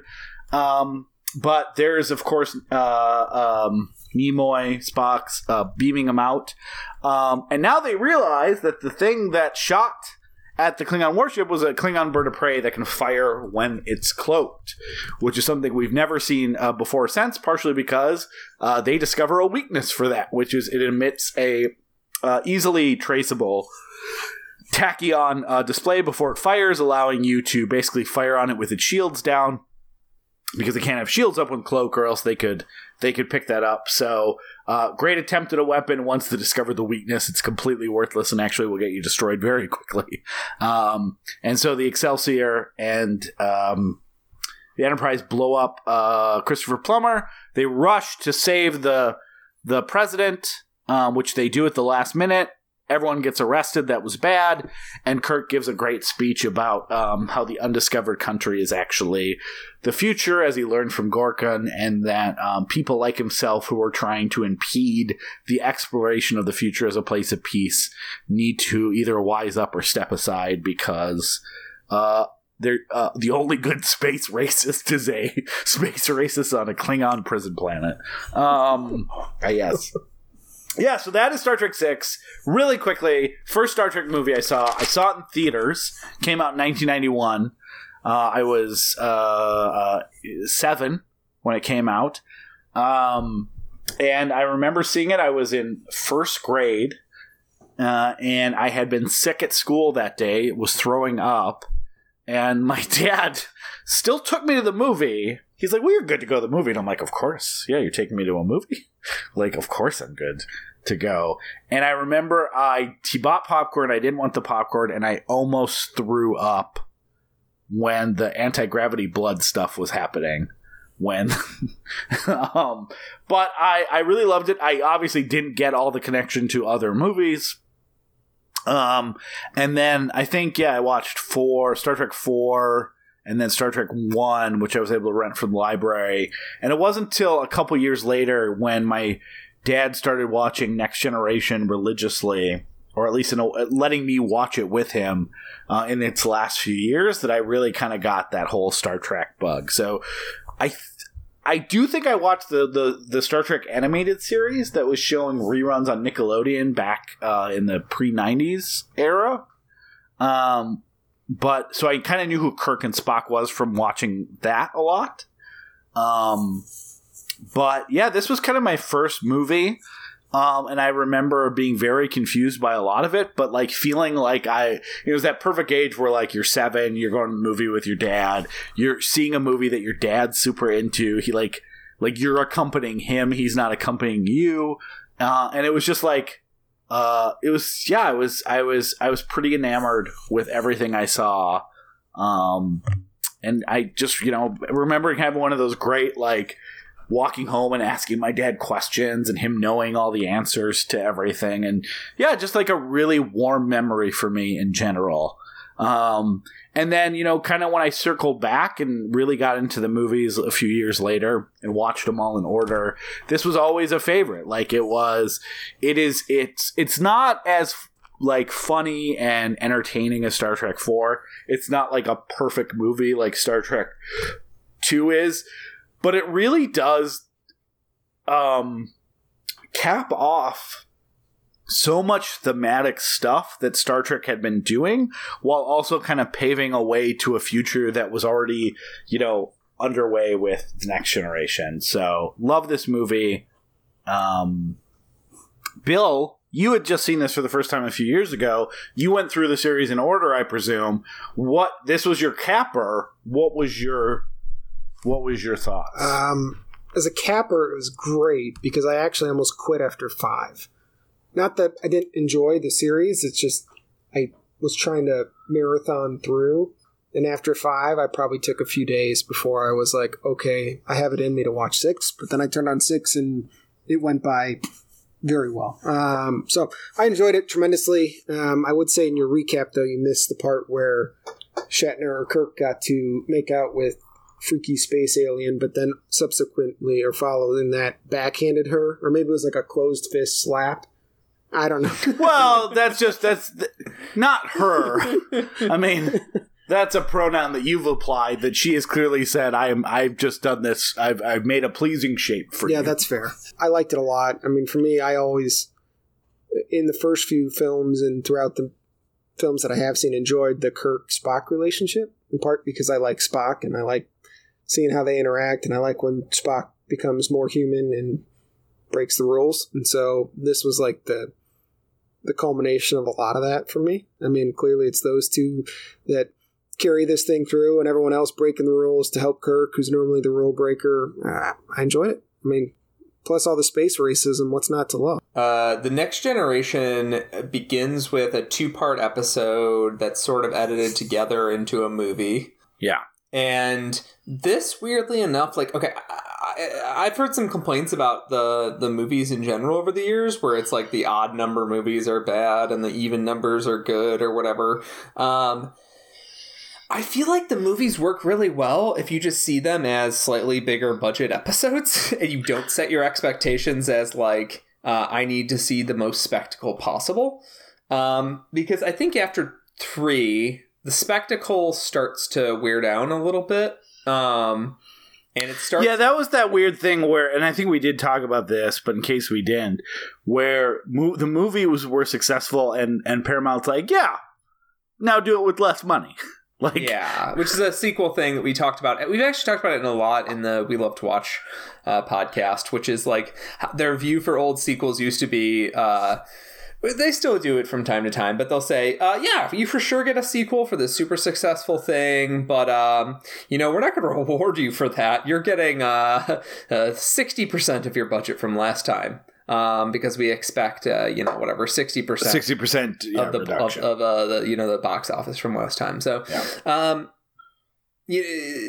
what's interesting about it is that it feels like an episode of the movie, or an episode of Next Generation, right, in terms of budget. It doesn't feel much more expensive than that. There's a few moments, like with the CGI blood, where I'm like, that must have been expensive. And, like, the blowing up of Praxis looks expensive for the times, right? But on the flip side of that, you take that, and, like, this is the last time that we're going to see a lot of our old buddies. This is the last time we're going to see, Spock and such will come back Into Darkness and maybe some episodes of TNG. I don't know. There's only 2 people we're never going to see again. McCoy comes back in TNG, but he's done with movies, right? Yeah, so, let me see if I had, you saw McCoy. Spock comes back quite a bit. Shatner comes back. Shatner still has to be demised, so. Yeah, so I think it's only Uhura and Sulu who don't end up in subsequent... No! Sulu ends up in Voyager. So I think it's just Uhura. So great. the one black woman doesn't end up. So like this, but it feels like a proper goodbye because this is the last thing that's focused on them in proper, right? Yeah. This by every other appearance is the most you're going to get is in Generations. There's 3 of them for one scene, and otherwise it's individual cast members. And it's weird because it's like it almost feels like to me. It feels like if at the end of Unforgiven, instead of trying to do or a Gran Torino or any of these sort of the old gunslinger, the old crew is going back, the old guys are back in town, the space cowboys are going back on one last mission, and instead of all going out in a blaze of glory or going out with dignity. There's one more movie. We gotta have one more big adventure. One more way to say goodbye to us. One more way to say goodbye to us. And they just keep dragging it out. And while I really enjoyed this movie, we talked about this before. There's a strangeness to me about how each individual entry feels like they're saying goodbye, and they almost refuse to, even though the movies could be a great opportunity, and I know I'm thinking in a post-Marvel Cinematic Universe kind of universe, but the movies would be a great chance for us to be introduced to whoever the next Picard would be, whoever the next Kirk is, whoever the next whoever, even just like, some side threats that, it's too big for Kirk to take on, but the next crew, they're gonna deal with this slug race or whatever. The movies continually have a problem with bringing in new blood. They have since the first movie. The first movie brings in this cast of interesting characters, and then they're like, well, we'll dispatch them because we're going to make a sequel. In this one, they introduced Valeris, who was replacing a previous Vulcan lady who was supposed to be the stand-in Spock, but then when they had the real Spock, they didn't need the stand-in Spock. So she's replacing the stand-in, but then she turns out to be evil, which is actually a good twist for the movie. But it does beg the question, like, are these people, are we handing this off to new blood, or are the old guys just going to keep popping back for, one last job? So I forget the specific, like, originally there was a line that was a little more calling to, like, hey, like, Picard, like, it didn't say Picard, but it was, like, really kind of handing the mantle. And I actually tried to look this up, but I'm sure there's people that know this by heart that are, like, frustrated. I don't know the specifics, but essentially the line was a lot more, like, glowing and, like, we're going to give this to a new crew at the end who's going to, lead on to their own adventures, which is, from the audience perspective, you're supposed to know it's about the next generation. And I guess something about the next generation did piss off the makers of this movie, and they're like, fuck you, we're gonna generic the line. So the line was actually changed to, like, more people will take on our adventures, but we're gonna go retire. But yeah, you're right. Like, after Star Trek 4, you could have conceivably ended it, right? Because Star Trek 4 ends, they have, like, that mini trilogy inside 2, 3, and 4. Spock's back. It ends with them getting the Enterprise A, and, like, they're old, but they got a new ship. Like, Kirk's back to being a captain from being an admiral. It kind of wraps up all those themes. And then Shatner had in his contract that whatever Nimoy got, he got. So they did Star Trek 5, which was abysmal in general. And this movie really was made because at the time of Star Trek 5, Next Gen's already going. And they made this as like, okay, well, we can't end it here. So they bring back Nicholas Meyer, and they bring back Leonard Nimoy working with story ideas and a lot of other stuff like that. And it does. I in my headcanon, I know that they just couldn't get anyone back to do Saavik, so they just wrote a new character. I hate saying things like headcanon, but I just kind of imagine it being it's Saavik. That's who it was written to be. That arc makes a lot more sense as, like, this person that we've come to know. Because the idea being that, like, one thing I really like about this movie is that Valeris / Saavik is not evil. She just is like, hey, we can't trust them. as shown by the fact that they're working to kill their own chancellor without recognizing the irony of that she is working to kill her own president because of that. And I think it's that kind of true believer thing where she from her perspective, she is acting from a place of logic and protection. She's not being irrational. She's not filled with hate. She is saying, hey, I'm a Vulcan. I followed your teachings, and this seems to be the safest route for us. And I really like that. I like that it's not villainous in that way. And I think it would have carried more emotional heft with a character that we generally know or have known through a couple other movies. It's only subversive because they give you enough time to forget that she exists. Yeah. And I mean, and also they're doing the thing where you're like, there's always a trustworthy member of the crew from the Vulcan race on board in these movies. It might not be original Spock. It might be his replacement. It might not be original Spock. It might be his other replacement. It might not be the original Spock. It might be his literal clone replacement. But there's always a trusty Vulcan to help Kirk on his journeys. So I think that's a good bit of subversion. It's a really fun movie. It's sort of like a weird political thriller.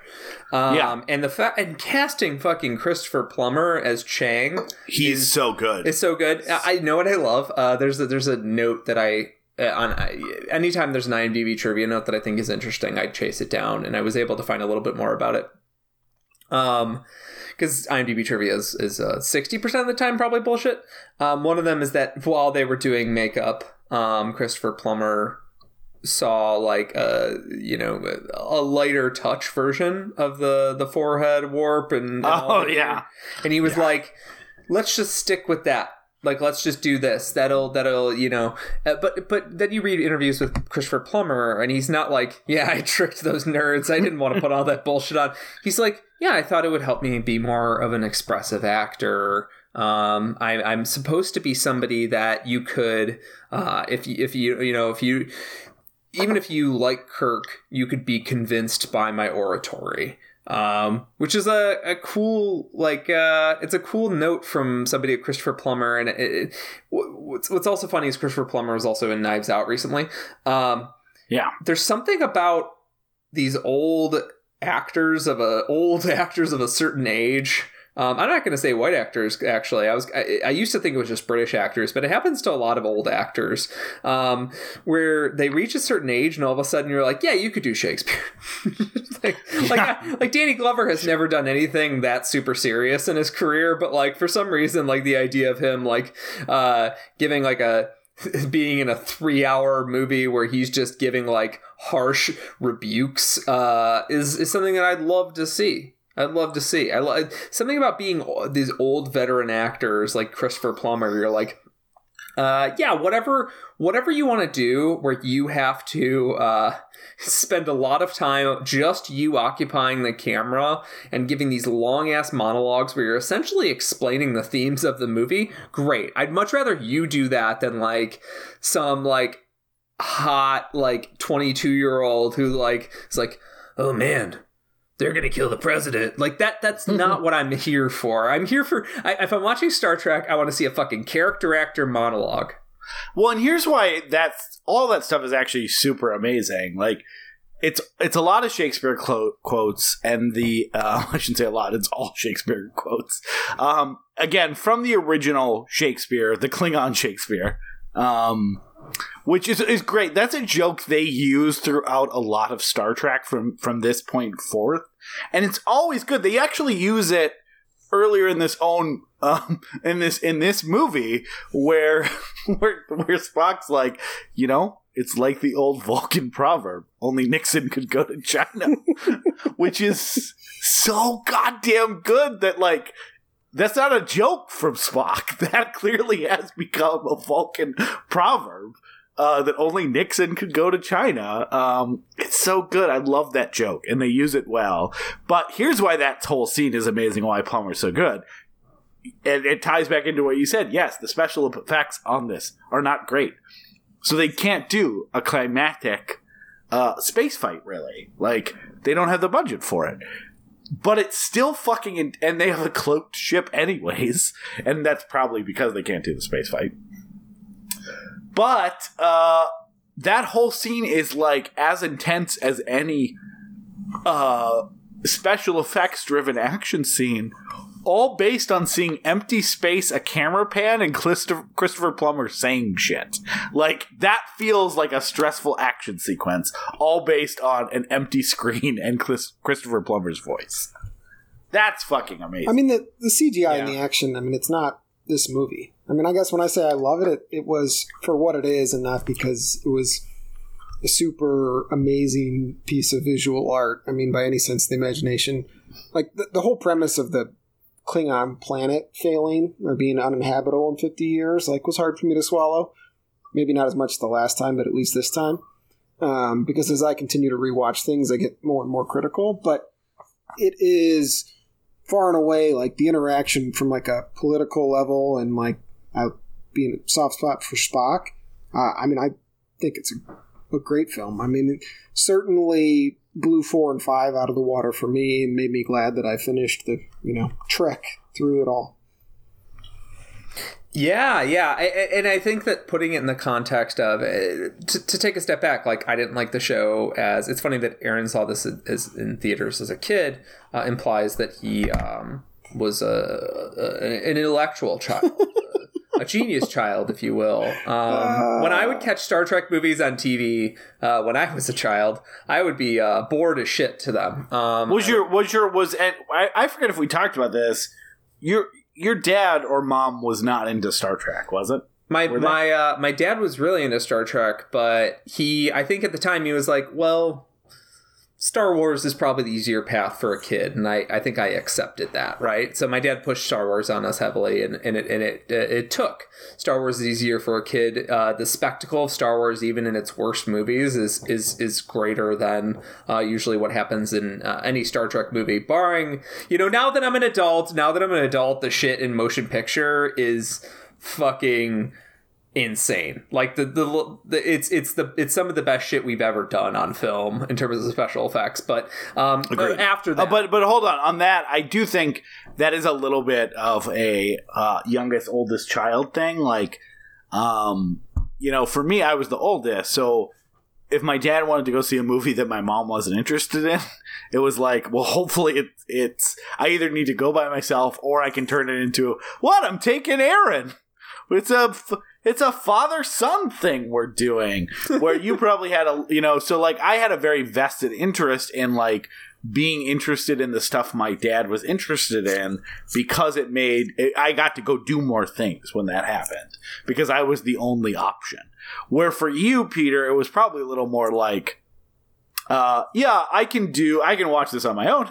I can, I can do stuff with the other kids that are interested in it. Like, I'm going to show Peter the stuff I think Peter will be interested in, where I probably had to adapt a little more to what my dad was interested in to get to go do those things. So I'm in Peter's camp. I mean, there's no way I would have ever sat down and watched these, because I had no, I have an older sister, that's it. So no sibling pushing me there. My dad wasn't into it. So I saw it on TV. I just kept flipping. I mean, without that, it was always like, nope. Like, not interested. It wasn't like, and I'm not sure I ever would have forced myself to sit down and watch them, had someone that I truly respected on an intellectual level said, you have to go watch these. I'm like, okay, if they say so, I will actually watch them. But like, I knew the whole culture and everyone, Trekkies obviously was a huge thing. And like, to me, it was like, nope, not interested. Can't be that good. And it's unfortunate that I wasted all those years, and when I had more time to sit and watch movies and television shows. I actually got into this now. I would have had a deep amount of appreciation for this in my teen years, because when I was a teenager, I got super into Twilight Zone, which taps into...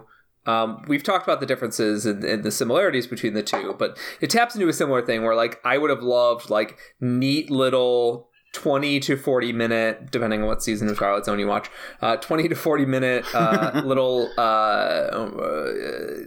stories about morality, ethics, different culture clashes, and how people view the world. Like that kind of shit like actually sat really well with me as a teenager. Like I wish that I had been exposed to it then, but now it's better late than never. I'm really enjoying it, but the viewing it more as an episode of a TNG that didn't exist or something, a TNG level budget, but just for the old crew, really helps me enjoy it a lot more, because I'm viewing it as what story it's set, almost the Ebert rule. What stories are they setting out to tell, and how well do they tell those stories, as opposed to does this movie match the spectacle of Return of the Jedi, which is just not going to happen.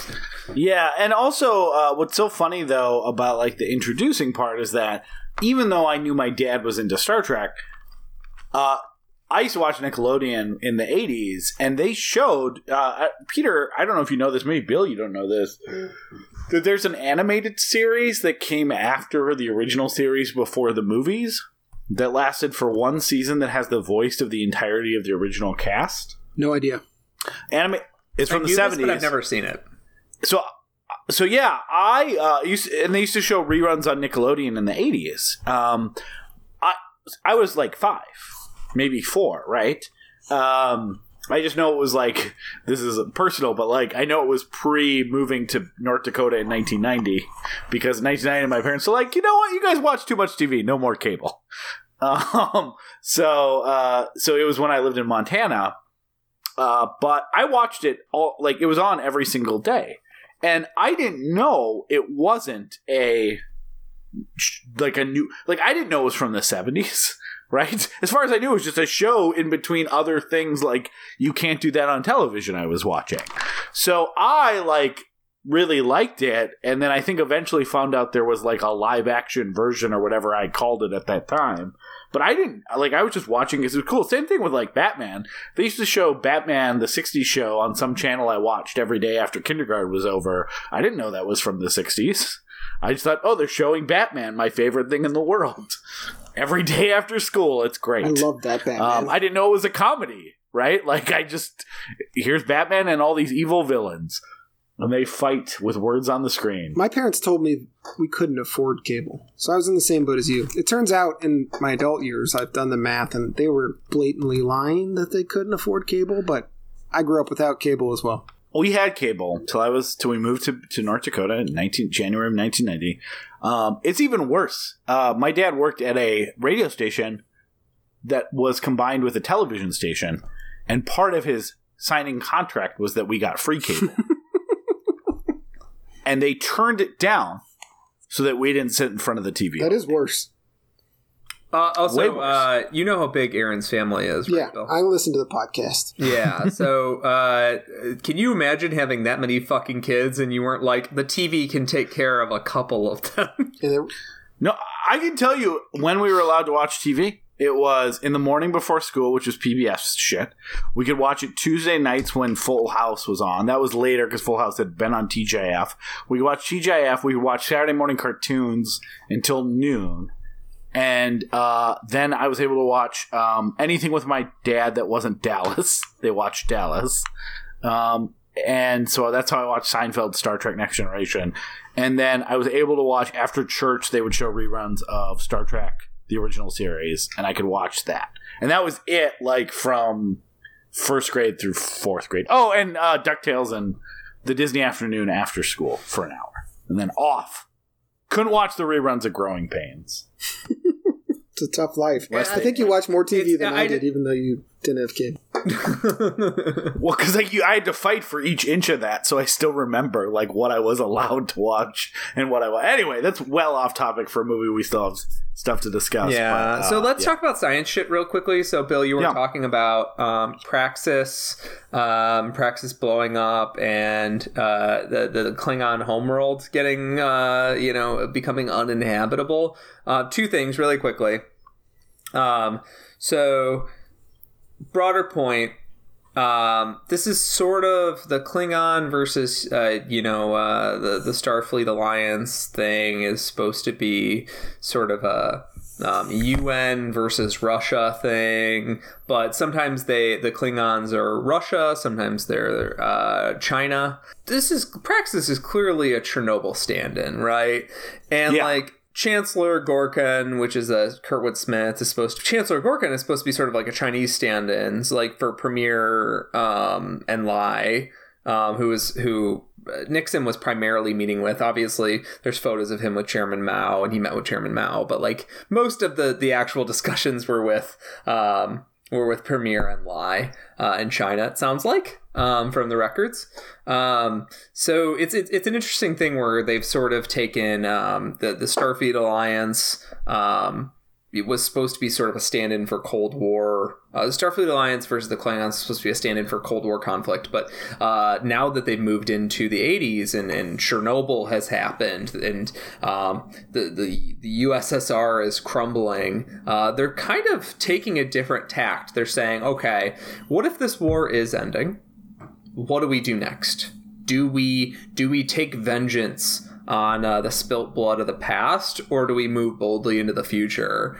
So Bill, you had some objection. That's the thematic, obviously I think thematically that works great for me. Emotionally, you guys can disagree, but you had some disagreements for why do you think the planet wouldn't be uninhabitable? Well, it was on their moon. I mean, look, I immediately went to the same spot you did and thought Chernobyl, right?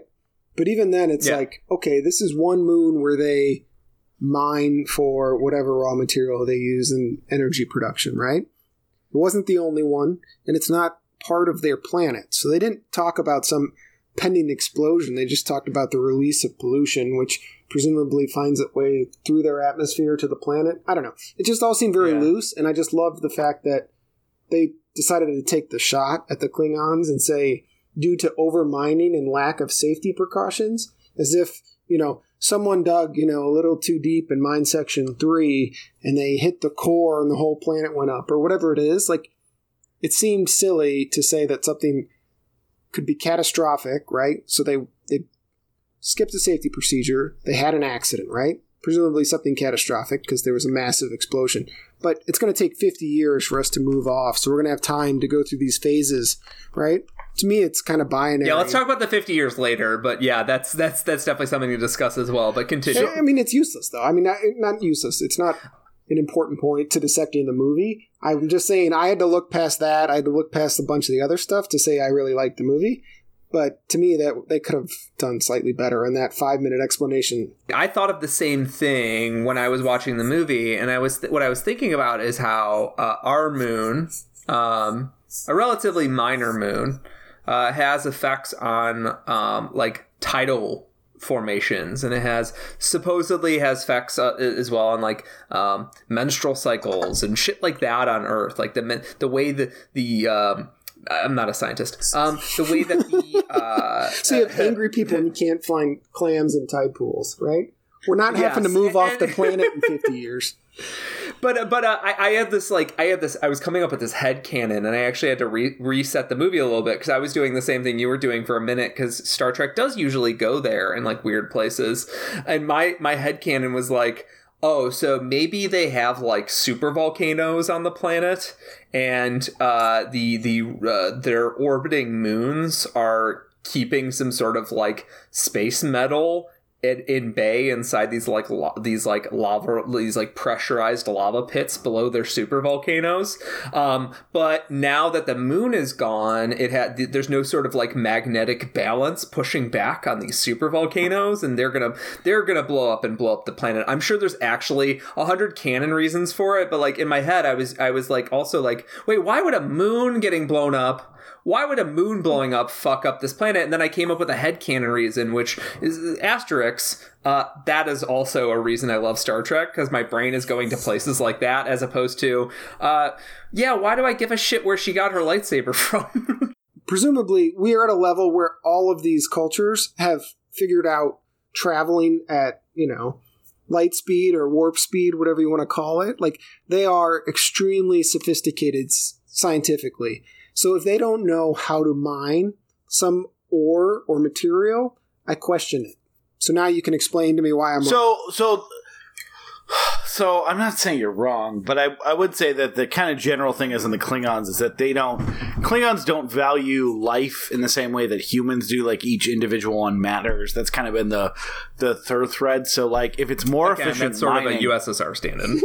Yeah, like the idea being that like, hey, if it's more efficient to mine this way, we'll do it even if it costs more lives, because Klingons are fine with that. Like, they don't have that... Anyway, so that would be, like, the Klingon reason for it. For missing the scientific basis of, like, what they were doing? So, anyways. So, but the actual, like, where it actually comes, and I think this is why there was a little bit of feud with Next Generation or the producer of Next Generation in this movie, and I had trouble Googling it. It's very hard to, like, just search for this thing. And I'm about to say a word that I've read so many times in Star Trek, like, production books that I used to read, that I also realized I don't know if I've ever said out loud, so it's going to be one of those embarrassing things. But Gene Roddenberry specifically thought of Star Trek 5 and 6 as including pieces of Apocrypha. That's the word. I don't know if I've ever said that in real life. That was his quote. It sounds right. Which basically means that it includes non-canon stuff. That they were... Peter and I are Catholic. We know what it is. Okay, great. That the idea Star Trek being... legend. Yeah, that it basically... And part of what pissed off the Next Generation... So we talk about like, oh shit, Kronos won't be inhabitable in 50 years. Well, Star Trek at that point... Star Trek Next Generation took place 75, 78 years after. And had scenes on Kronos. So you know it's inhabitable that long later. And I think that, and there's other things in there like, oh great, you have a Klingon ship that can shoot when it's cloaked. We don't have that 78 years later on Star Trek The Next Generation, and we say it's impossible many, many times. So there are a few things from both of those movies that Roddenberry specifically was kind of like, yeah, it's not really part of Star Trek canon. Like, sure, the Shatner stuff and the Enterprise last mission, but, you know, whatever else. So I don't think you actually need to, and this is the general Trek fan consensus that's going to get super nerdy, is that you don't actually have to like write that stuff out of canon to say that like, oh, it's fine that it didn't happen. So yeah, they were like, whatever ended up happening, they're like, in 50 years, it looks like it'll be uninhabitable. Well, technology, even in the future, it advances. So maybe the Klingons were not great from an assessment capabilities. And one of the things with the Klingon, too, is they didn't... the kind of lore of Klingons is they didn't invent a lot of their technology and science shit because they're warriors. They stole a lot of it as they conquered other species. So it's very, like, probable, even though it's never really been addressed, that, like, hey, at some point someone said, actually...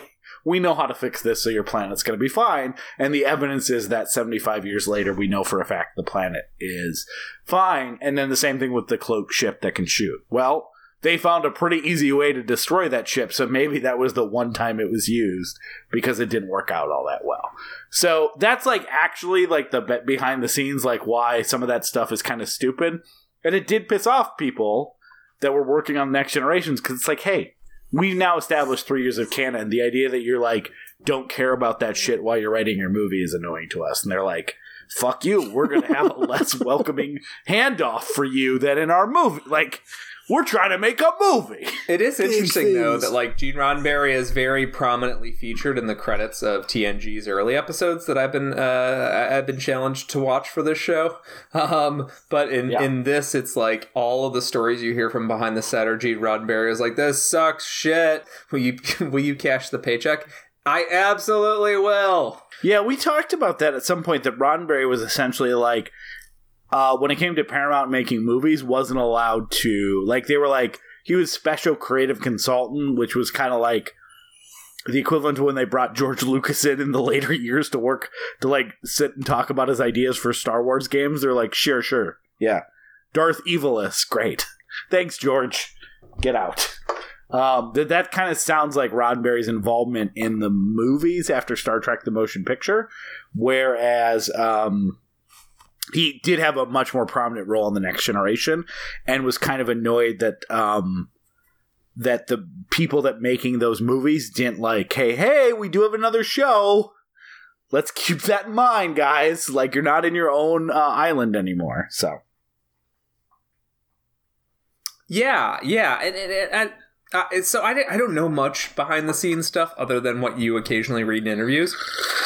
But like, oh, not interviews. I read whole books about it, Peter. It's but like, some part of me doesn't think it matters because like some part of me enjoys the. Oh, it doesn't. I'm just giving you, but it doesn't at all. Yeah. But some part of me just enjoys the fact that I get to enjoy these films as just like another Star Trek story, and then I'm like, that like weird bit of canon thing doesn't quite match that thing, but maybe there's this weird little bit of headcanon bridge that I can jump. But like I'm like, I've already made the buy-in as a base level fan, right? And so like, I'm willing to be a base level fan, but the like the deeper more trench-like throngs of battles that I would have to fight to be a higher level fan. I'm like, oh wait, I get to have this thing. I get to have an emotional reaction to this film, but I don't necessarily have to like. I don't necessarily these film series and this TV series, but I don't necessarily have to like join another partisan battle the way that in Star Wars, like. I'm reading behind the scenes bullshit, and I'm way too involved in like how they're making these stupid fucking movies. These stupid, and like I'm loving the fact that with Star Trek, like I'll pull up an article about Gene Roddenberry in his final years, and I'm like, I don't have to read that. They shot him into space. That's so nice. He loved space. That dude loved space. Like, I don't have to read any of that shit. Like, it's fun for the early series to find out about this strange guy that had specific plans, and then as time goes on and egos go on, like, I get to hear little snippets about Shatner being a douche, and then around the same time, Shatner becoming a douche, even more so around the same time that I stopped finding him hot, so it's very convenient for me.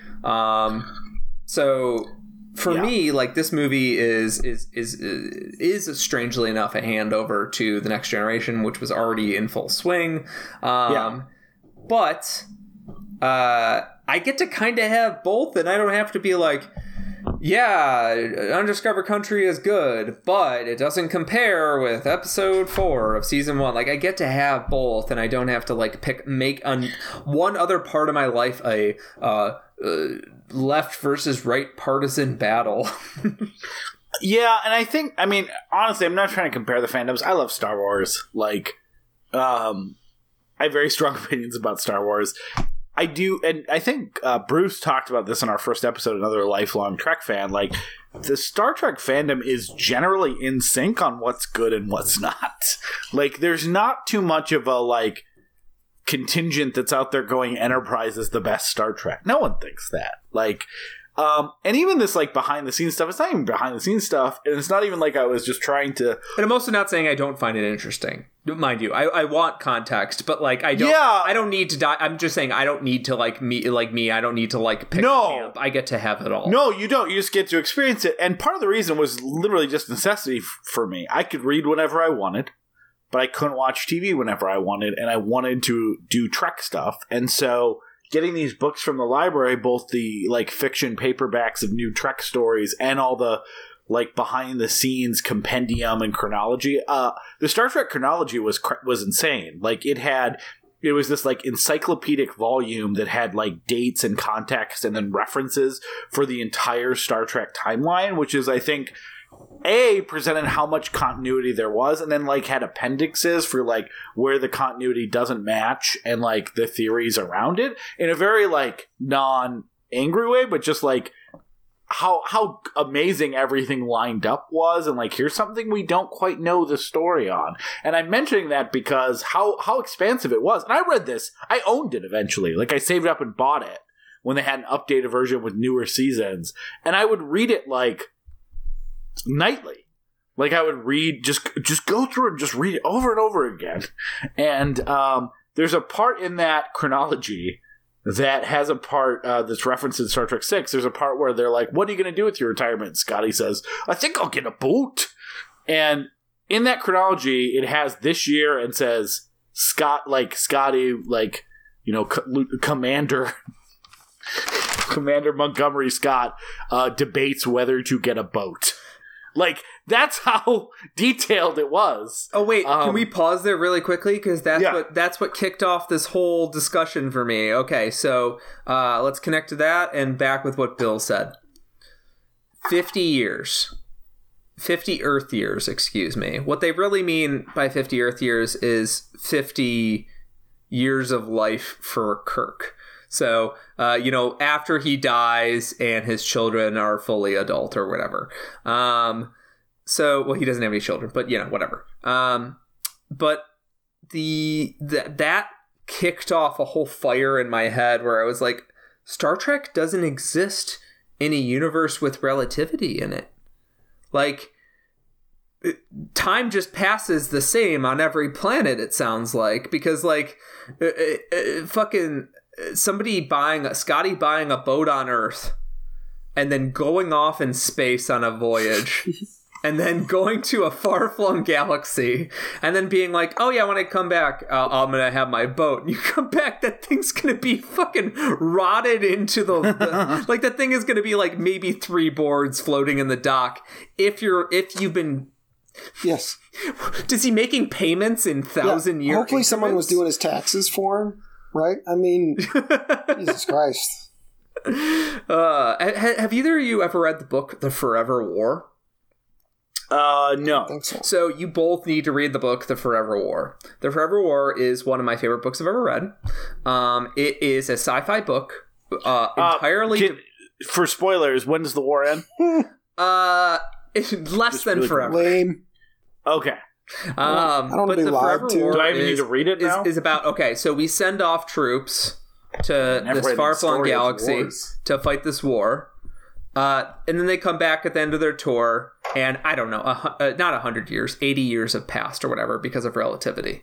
But, for the troops, especially, they were in chambers. For them, it's only been, 10 years. I forget the math.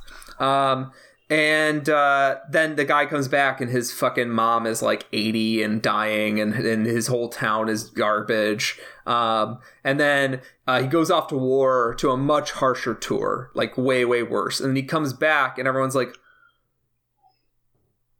You were fighting that war? What the? What? We've already figured out nuclear fusion and all this shit. Like, why were you fighting for resources on a far-flung planet? You were killing. Like, the point of the story is essentially how soldiers would go off to Vietnam and come back to a completely different world, and a completely different world that did not agree with what happened. Forever War is obviously, you have to make an entire story about it. Star Trek essentially exists in a universe where relativity doesn't exist because does not exist. No, they can come back and like that boat is looking just as good in the harbor as when you left. Well, part of that you can attribute to warp speed, which is like real-time travel through the galaxy without the relativity constraints. But yeah, you're right. Like, Star Trek does not work if every time they come back to Earth, they're like, everyone dead. All right. And also, there would be no, like, the first time they left the planet and came back, there would be no such thing as black and white people. There would just be people. Yeah. Like, there would just be this pan-racial, pan-gender race, or, like, the thing that we're supposed to be heading towards. Like, that we would be there. Space racists. They went off to the... Yeah, there would be no space racists because we'd all be the same race. Yeah. So I know we're well over time. That's how these Trek episodes normally go. Oh, yeah. I'm going to name a couple things I like. It better be David. There's like a million things you said you'd circle back on, so this better be good. I know. We never do. I'm here to I'm here to learn. Probably that I'm stuff. not here to listen to overwhelming themes and things like that. So I love that's so two things. The ending speech that Shatner did made me cry. I was very surprised by that. I think maybe just the current timeline that we're in helped that a little bit. But that was touching for me too, and in a weird way, like watching the original series for the first time for this series, like finding out that Shatner, I was sexually attracted to William Shatner in his young years, and then not at all by the time the movies came around. I was also similarly shocked that William Shatner could have any dramatic emotional effect on me. Well, I also think that his log reading, or when he was like, I never trusted Klingons. Like, they killed my son. Like, it's really, really good. He has a couple really great, like, legitimately fantastic pieces of acting, which are those moments where, sure, William Shatner is a bad actor, but he is very good at playing James Kirk. Well, it's just natural for him. Everything else he actually has to. It is. In which case he sucks. Exactly. That's a great way to put it, Bill. I love the dinner scene. I love the way that they're also like throwing out different ways that that maybe you as a Federation loyalist in the audience are having bias. I love that part where Gorkon's daughter's like, inalienable human rights, even the way that you've presented it to us, is xenophobic. Like, it's a good scene for like not.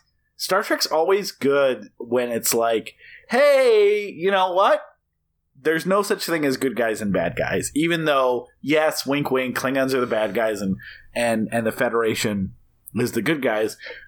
When they like take time to kind of reconcile the fact that we're just seeing it from their perspective and have those moments, it's always really good. And that again becomes Deep Space Nine a lot of the back half, which is why it is darker. It is less of the optimism that I really like in Star Trek, but also really works with a lot of the tropes that have happened. Did you guys like the dinner scene and the kind of the way they throw out like tit for tat prejudices? I also love Chekhov's like guess who's coming to dinner, which is a joke that works on like 5 levels. Yeah, and apparently the actor didn't like saying that line. Anyways, that dinner scene is great because it takes me back to what I like about the show, which is ultimately about people pushing forward to a bright new future. But before they get there, they have to like put all their cards on the table and have an honest, open discussion. It's not about just saying to someone, hey, you were the asshole. It's not about adjudicating you were the asshole. So you just shut the fuck up and listen to the smart guy talk. It's about everyone getting all their grievances out. Most of them are legitimate grievances most of the time. And then the crew finds a way to amicably move forward without war. Yeah. Great point. My next note is that I think if anyone's fucking racist, it's the MPAA. They rated this movie a PG in 1991. This movie has people's arms getting cut off and blood spurting out to float in the air. I guess because it's pink Klingon blood, it means that no one cares. I thought it was, but the thing is, blood was pretty goddamn pink in the 60s and 70s. Like, so it didn't register as pink blood until they did actual squib blood. Well, until the gravity came back and they stepped in it, and it just looked like But even paint. that, his chest, sure, it's pink, it's Pepto-Bismol on top of it, but the guy's chest is still ripped open with Pepto-Bismol spurting out. It's insane that this movie got a PG rating. This should have been the definition of PG-13, also because to avoid people like Aaron's dad bringing their children to this movie. But the CGI, I was sick. The CGI blood floating in space is so cool. Bill, did you end up watching this with your child? I watched Trouble Tribbles with my child, not the movie. No, okay. Because I was gonna say I could see your son being very fascinated by and asking questions for goddamn months. God, the Tribbles alone, it was blood. like, why aren't those things moving? Those aren't alive. Those definitely aren't alive. I'm like, yes, they definitely are alive. He's like, why are they eating the wheat if it's just seeds? I'm like, that's all wheat is seeds. Like, I couldn't watch the actual episode. And I got some questions about capitalism. This sounds like a fake Twitter story about your kid. Yeah, your kid is too smart for his. No, that's not true. It's, like, he skips numbers and doesn't like his alphabet. He picks and chooses what he wants to like pay attention to, and for some reason, it's things like that and not, things the kindergarten class may expect of him come fall. A little note to continuity. I love that the Klingon ambassador is the same one from 4. I really like the way they keep things feeling like a big universe. It was definitely my first exposure to that. The movie again, relativity. That guy aged at a normal human rate. It's only been a couple years. I love... So the trial scene's great. It looks like fucking the trial scene from Superman. It also, Peter, as you may have noticed, Worf's grandfather, who looks weirdly exactly like Worf, played by Michael Dorn, defends Kirk and McCoy. But the other thing I really like is the way that the Klingons describe Kirk from the perspective of not our hero that we've watched, which is also accurate, which is an insubordinate career opportunist, which is true. He constantly breaks all the rules and wants to advance his career and be in charge.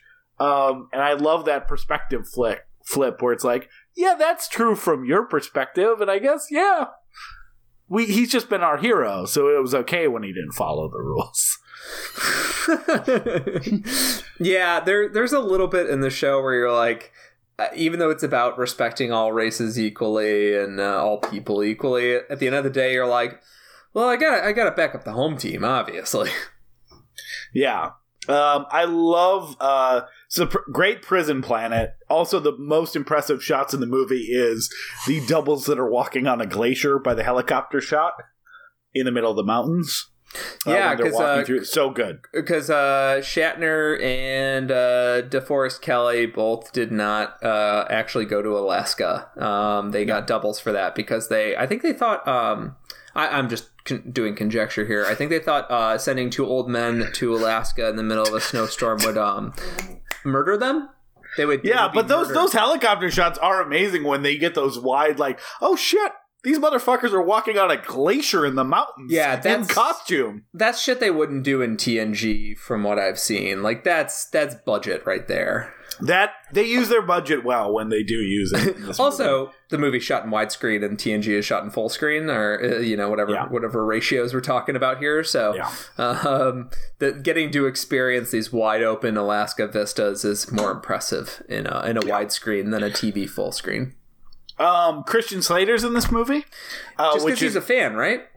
Yeah, that's so. One of my favorite things, which you'll see throughout the show, is there are just like Star Trek is one of the things that even celebrities, it's been around so long that celebrities of their time can be super fans of. And yeah, he was like, 1991, Christian Slater's fucking one of the biggest actors in the world, and he was dying to get in a Star Trek movie. Yeah. He's like, you don't even have to show my face, just let me in a Star Trek movie. And that's something else I just love about Star Trek, that like, Christian Slater was the coolest person in 1991. Like, everyone wanted to be Christian Slater. He's in Robin and Prince of Thieves, which is a movie that has not held up well, but was fucking huge in that same year. And he's like, I don't care. Don't make a big deal. Just get me in a Star Trek movie. You had Eddie Murphy, who wanted to be in a Star Trek movie in 1986. We're going to see later on, Kelsey Grammer, who's like, just I don't have to say any lines. Just put me in Star Trek. And like when Frasier was at its height, like, it's something I love about Star Trek, that like there are these opportunities for these famous people, just like put me in alien makeup, let me be a part of it. You haven't talked about the most famous nerd though, and she just became a fucking series regular. Whoopi, yeah. Oh yeah, because Whoopi was a huge stand-up. Well, we haven't talked about it because we'll talk about it next week. But she won an Oscar. Yeah. She's like, put me on Star Trek. I will be a person on the show. Yeah. Space bartender, space psychic. I'll basically be like, from outside appearances, it'll look like I was cast just because of my role in Ghost. But the real reason is far more sweet and interesting. And it's that I was in love with this show, and Whoopi is kind of a more interesting person than she was ever given credit for. Well, also, I mean, because I watched Star Trek at such a young age, like, I know Whoopi Goldberg to me is Guinan, and then she was in other stuff. So I don't have that perspective of, holy shit. Yeah, mine's Whoopi Goldberg's going to show as a recurring character on a syndicated show? Mine is the exact opposite. I was like, Whoopi is featuring fucking heavily into these TNG episodes. Yeah, she's been like 50 episodes. And I see her as, a stand-up and a comedy movie actor and occasionally a dramatic actor, right? Or just like a fucking cultural lightning rod at times for conservatives. Like, that's who I see Whoopi as. And I was like, oh yeah, she also did a long run in a very well-respected TV show that is entirely streaming on Amazon Prime right now. Can we pause here really quickly? Is TNG and Deep Space Nine is a lot of the original Star Trek run on there because Bezos is a fan? Well, so I think it's one of those weird things where, like, for a while, like, a bunch of like syndicated shows were streaming on all the platforms, and I think it's still true of Star Trek. I think you can watch Star Trek on Prime, CBS All Access, on Netflix. I think it's just on all the platforms because the syndicated company that makes the deals, like, it wasn't like, hey, it's not exclusive to anything, but we'll get money from all of them. Okay, because I know Bezos is a fan, and he's also a huge fan of The Expanse. Which is why there's more Expanse. Yeah, he rescued The Expanse. I just started watching The Expanse. It's so good. And he rescued The Expanse, and it's like one of the few times that I've seen like a billionaire in my life that's not Bill Gates or Warren Buffett like do something good for people. And it's something that's not actually like helping people make their lives better. But basically Bezos was such a fan of The Expanse that he was like, you get more Expanse. It's my favorite show. I'm kind of surprised that doesn't happen more often. Like, don't all these rich people like? Isn't money nothing to them? Isn't time everything to them? Like, I think about that when like the Dissolve went down and I was a billionaire. Like, well, I love reading this. Yeah, just pay them all to just keep doing it. I don't care if it's losing money. I'm surprised that doesn't happen more often. I'm assuming even if you have a ton of money, you like things that get canceled because you don't have anything to do with them. But yeah. Last thing I'll have, I don't know how much I want to get into the mind meld scene. Now keep in mind, when I saw that, I didn't know what a mind meld was because I hadn't seen it. And I'm like, what the fuck is going on? Why is he pressing his head? And she's like, Admiral Nelson!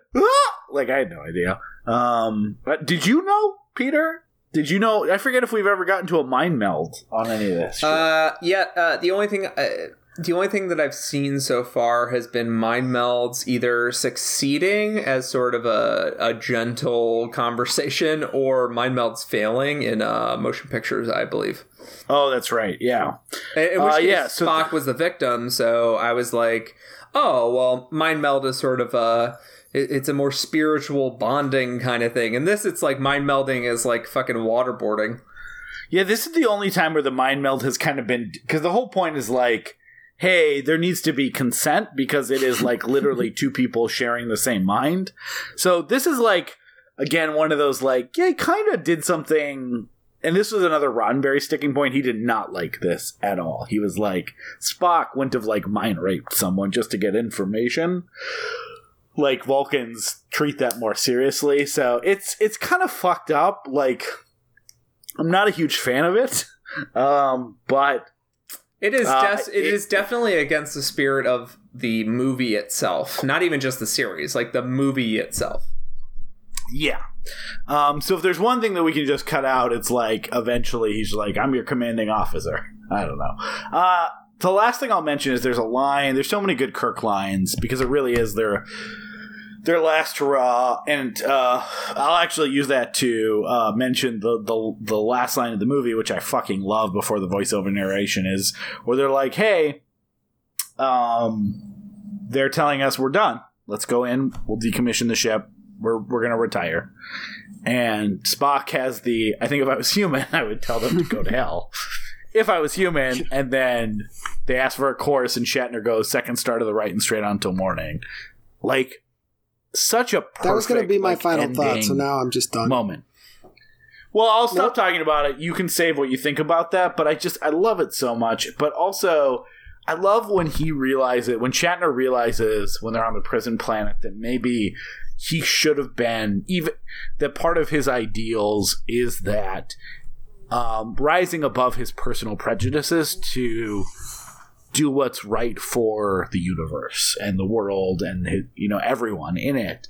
And there's a line that he says is like, have I really become so old and inflexible that I've outlived my usefulness? And I think about that all the time. Like that kind of sentiment of like, as I get older, I don't want to be one of those people who's like, oh yeah, when in the 2000s, it wasn't racist to do that shit, so you kids are just overly sensitive. Like, that idea that you're not advancing with the times, and not that it was okay back then, but that as hopefully society becomes more equal, more progressive, and that you are shredding your prejudices the second you realize that you have them, and that you're always out looking for ways that you may have them in general. And I love that moment. It feels like a culmination of an entire series related to like that specific part of Kirk, where he kind of realizes that, and then of course that's, you know, the speech at the end that he gives builds off that. But I just love that moment sitting in his like bunk when he like realizes that. Well, I mean, it's him and Spock, right? Like the two of us have grown so old and inflexible. Because I love that. I mean, to me, it was probably the most resonating, but Kirk, doesn't it follow up like, you know, he says earlier on, like Spock says this is like a tremendous or historic event and I'd like to believe him, but how can history get past people like me? Like something like... Yeah, that's in his personal log, right? Where I do think like he recognizes his prejudice, but he hasn't figured out... I'm saying, can history get past people like me? And then Spock comes back and says, have we outlived our usefulness? Yeah. I mean... Yeah, it made me look inward, right? Same reason you did, and say, Jesus, like, I'm going to be that crotchety old good-for-nothing if I don't, you know, try and remain somewhat self-aware. Yeah, so I think this is a good segue. We've been talking forever. It's been... These Trek episodes go like that. It's really partially my fault, because I have so much... I've literally had way too much intimate things to say about these things. So I'll just say that, like, this is the first Star Trek movie I saw. It was... such a like a searing memory of like just where I was when I was 7 years old, and getting this chance to go see this movie and feeling like I wanted to keep experiencing this world. And my esteem for the movie is actually only grown because, yeah, at 7 when I saw this movie, I wanted more action and less pontificating or less thematic resonance or less like a mediation on old age has less resonance to a 7-year-old.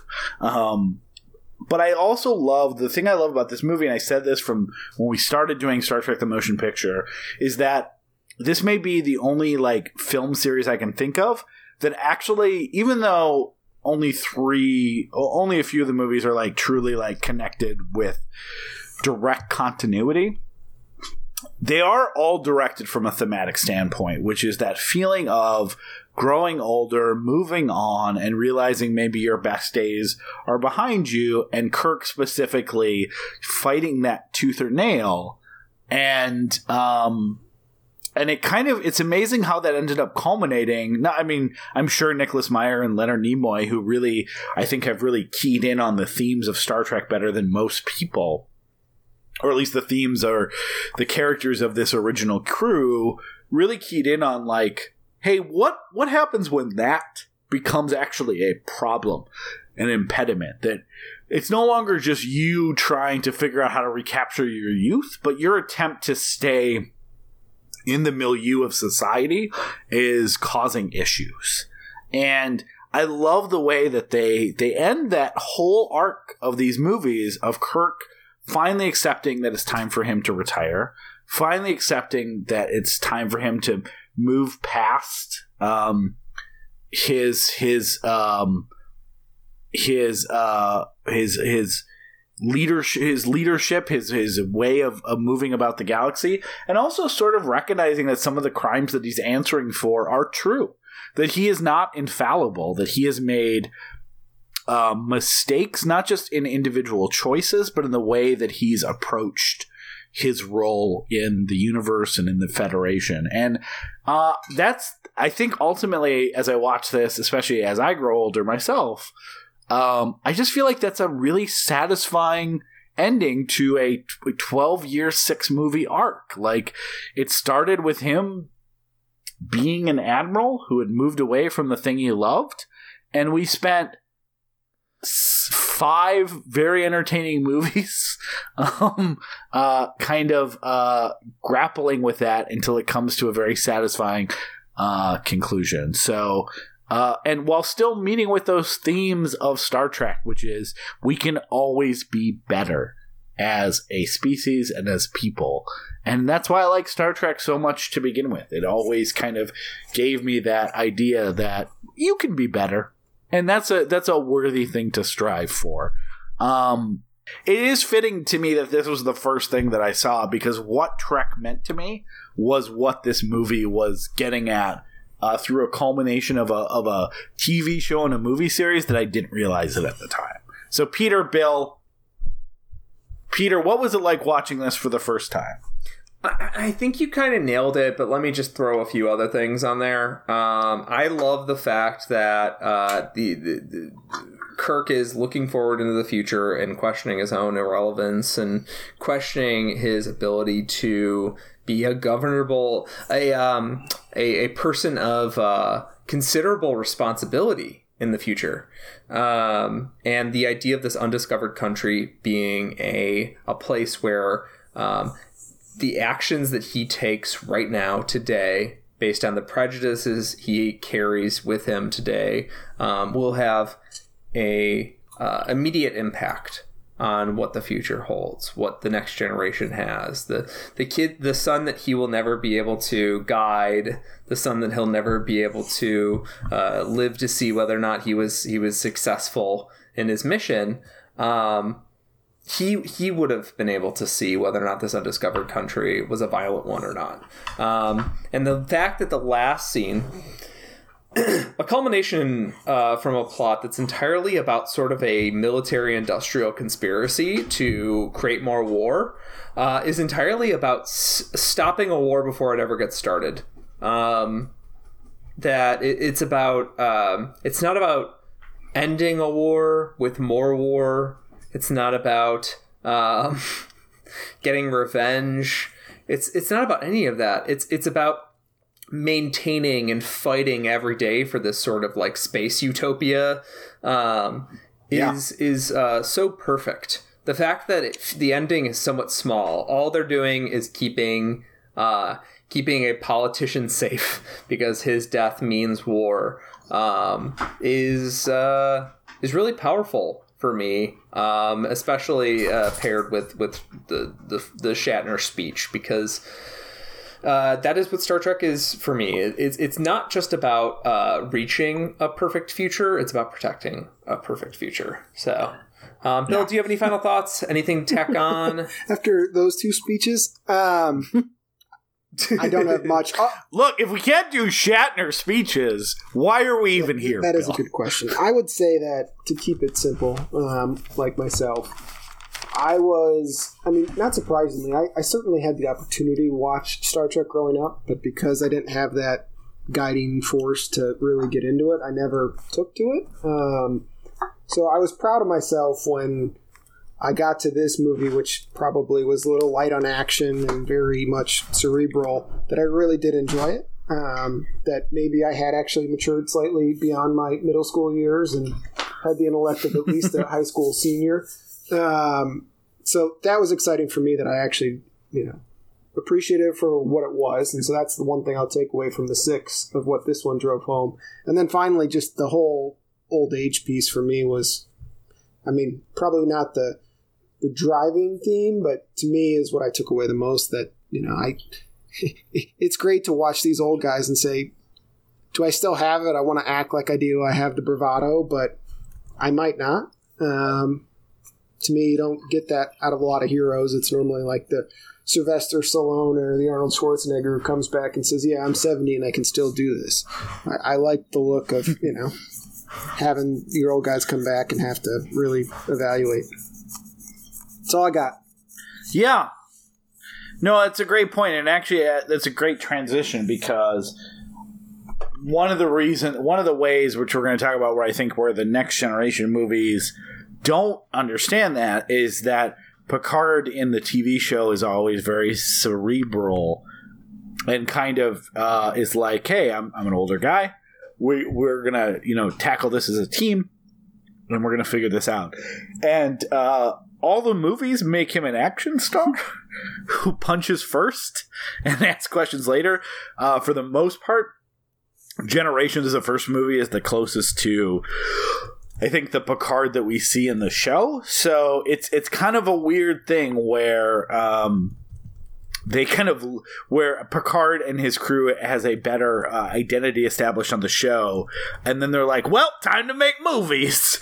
Where when it came to the Next Generation, blockbuster movies, action movies, where I think I think the makers of these movies as a whole had a better idea of what's a good story to tell with this crew, almost a decade after the show went off the air for the first time. But we'll be back to Kirk and Spock and McCoy because we have some more movies featuring them and some more original series episodes to talk about later on.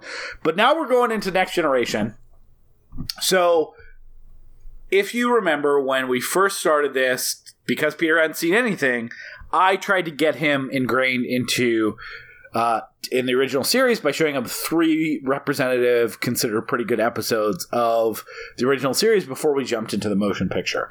The thing about the first 2, and really only the first 2 Next Generation movies, is that they are heavily pulling from aspects of the television show's mini arcs that happen throughout the 7 years. So, for the most part, Star Trek Next Generation is an episode of the week type show, but it has these little arcs that run through it with certain characters. And Generations takes 2 of those arcs and constructs plots around them.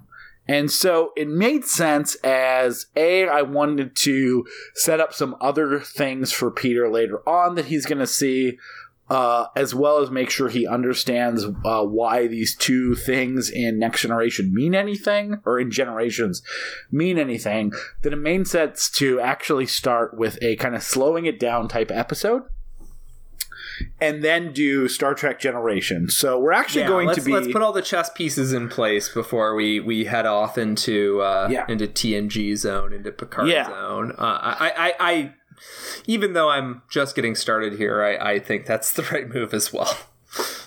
Yeah, so what I'm going to attempt to do, if you're following along and you want to know what we're going to talk about, so next week we're going to do that. I'm going to show Peter 3 episodes of Next Generation that are representative and are really good. Also, I'm trying to purposely place things that I think will set up some stuff later on as we get into other episodes, like what I'm going to end up showing between Star Trek 2009, some other stuff. So we're going to do those 3 episodes. We're also going to just establish it. Next Generation has a real pilot that introduces both a character that we're going to see a decent amount of, or at least a decent amount of for Star Trek Next Generation, Q. And then it's the crew meeting each other, where the original series pilot is just they're already established. So we're gonna do Encounter at Farpoint. We're gonna do the 3 episodes that I think are really good examples of the show, which are Measure of a Man, Yesterday's Enterprise, and Darmok. And then we're also gonna tackle the first part of the arc that kind of has a culmination in Star Trek Generations, which is the kind of Klingon stuff. I don't know where Peter is at, so I don't even want to say kind of what the arc is called just yet. So we're doing that, which is basically the Emissary, Sins of the Father, Reunion, The Mind's Eye, and then Redemption Part 1 and 2. And that'll be next week. All those episodes I just said, it's like 9 episodes of television. I shouldn't say next week, next episode. We're going to be doing that. Introducing Next Generation, walking through an arc that has a culmination in Generations. Then the next episode, we will do Generations, and we're going to do the other arc that is part of Generations, which is the data part of Generations. And we're going to watch, we're not going to do every episode of that because, as Star Trek fans know, the culmination of that character specifically happens in something else that won't make any sense to Peter until we get into First Contact and all the stuff that sets up that. But we're going to do the episode Lore, we're going to do the episode Brothers, and then we're going to do Star Trek Generations. And then we're going to do a similar extra bonus episode again before First Contact. There's a lot of stuff to set up before that movie as well. And then we're going to continue with just going right. We're going to do a setup episode with some stuff we'll talk about later. We're going to do First Contact. And then we're going to do 9 and 10 with just one episode that thematically resonates. Do another slowing it down episode for a lot of stuff before Star Trek, the 2009 reboot, and then do individual episodes. And then I have some fun ideas for where we go after that. We kind of continue the Q arc through guest spots of TOS actors, a lot of things we can do that's not an episode by episode run of the series, which neither of us have time for, but I think there's a lot we can still go through. So that's our overall plan for this like mini series that we're doing, and those are our next 2 episodes if you want to follow along.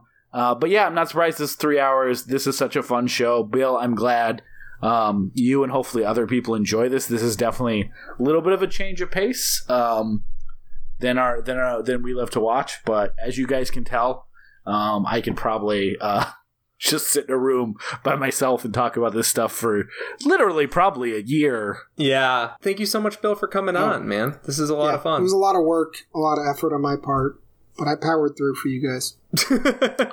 Yes, thank you, Bill. Absolutely. And as always, we'll see you second star straight on till morning. Straight on till morning, but with a U, because we're sad you won't be on any more of these episodes. Probably. You are not invited back. Have a good night, everyone. I didn't say that.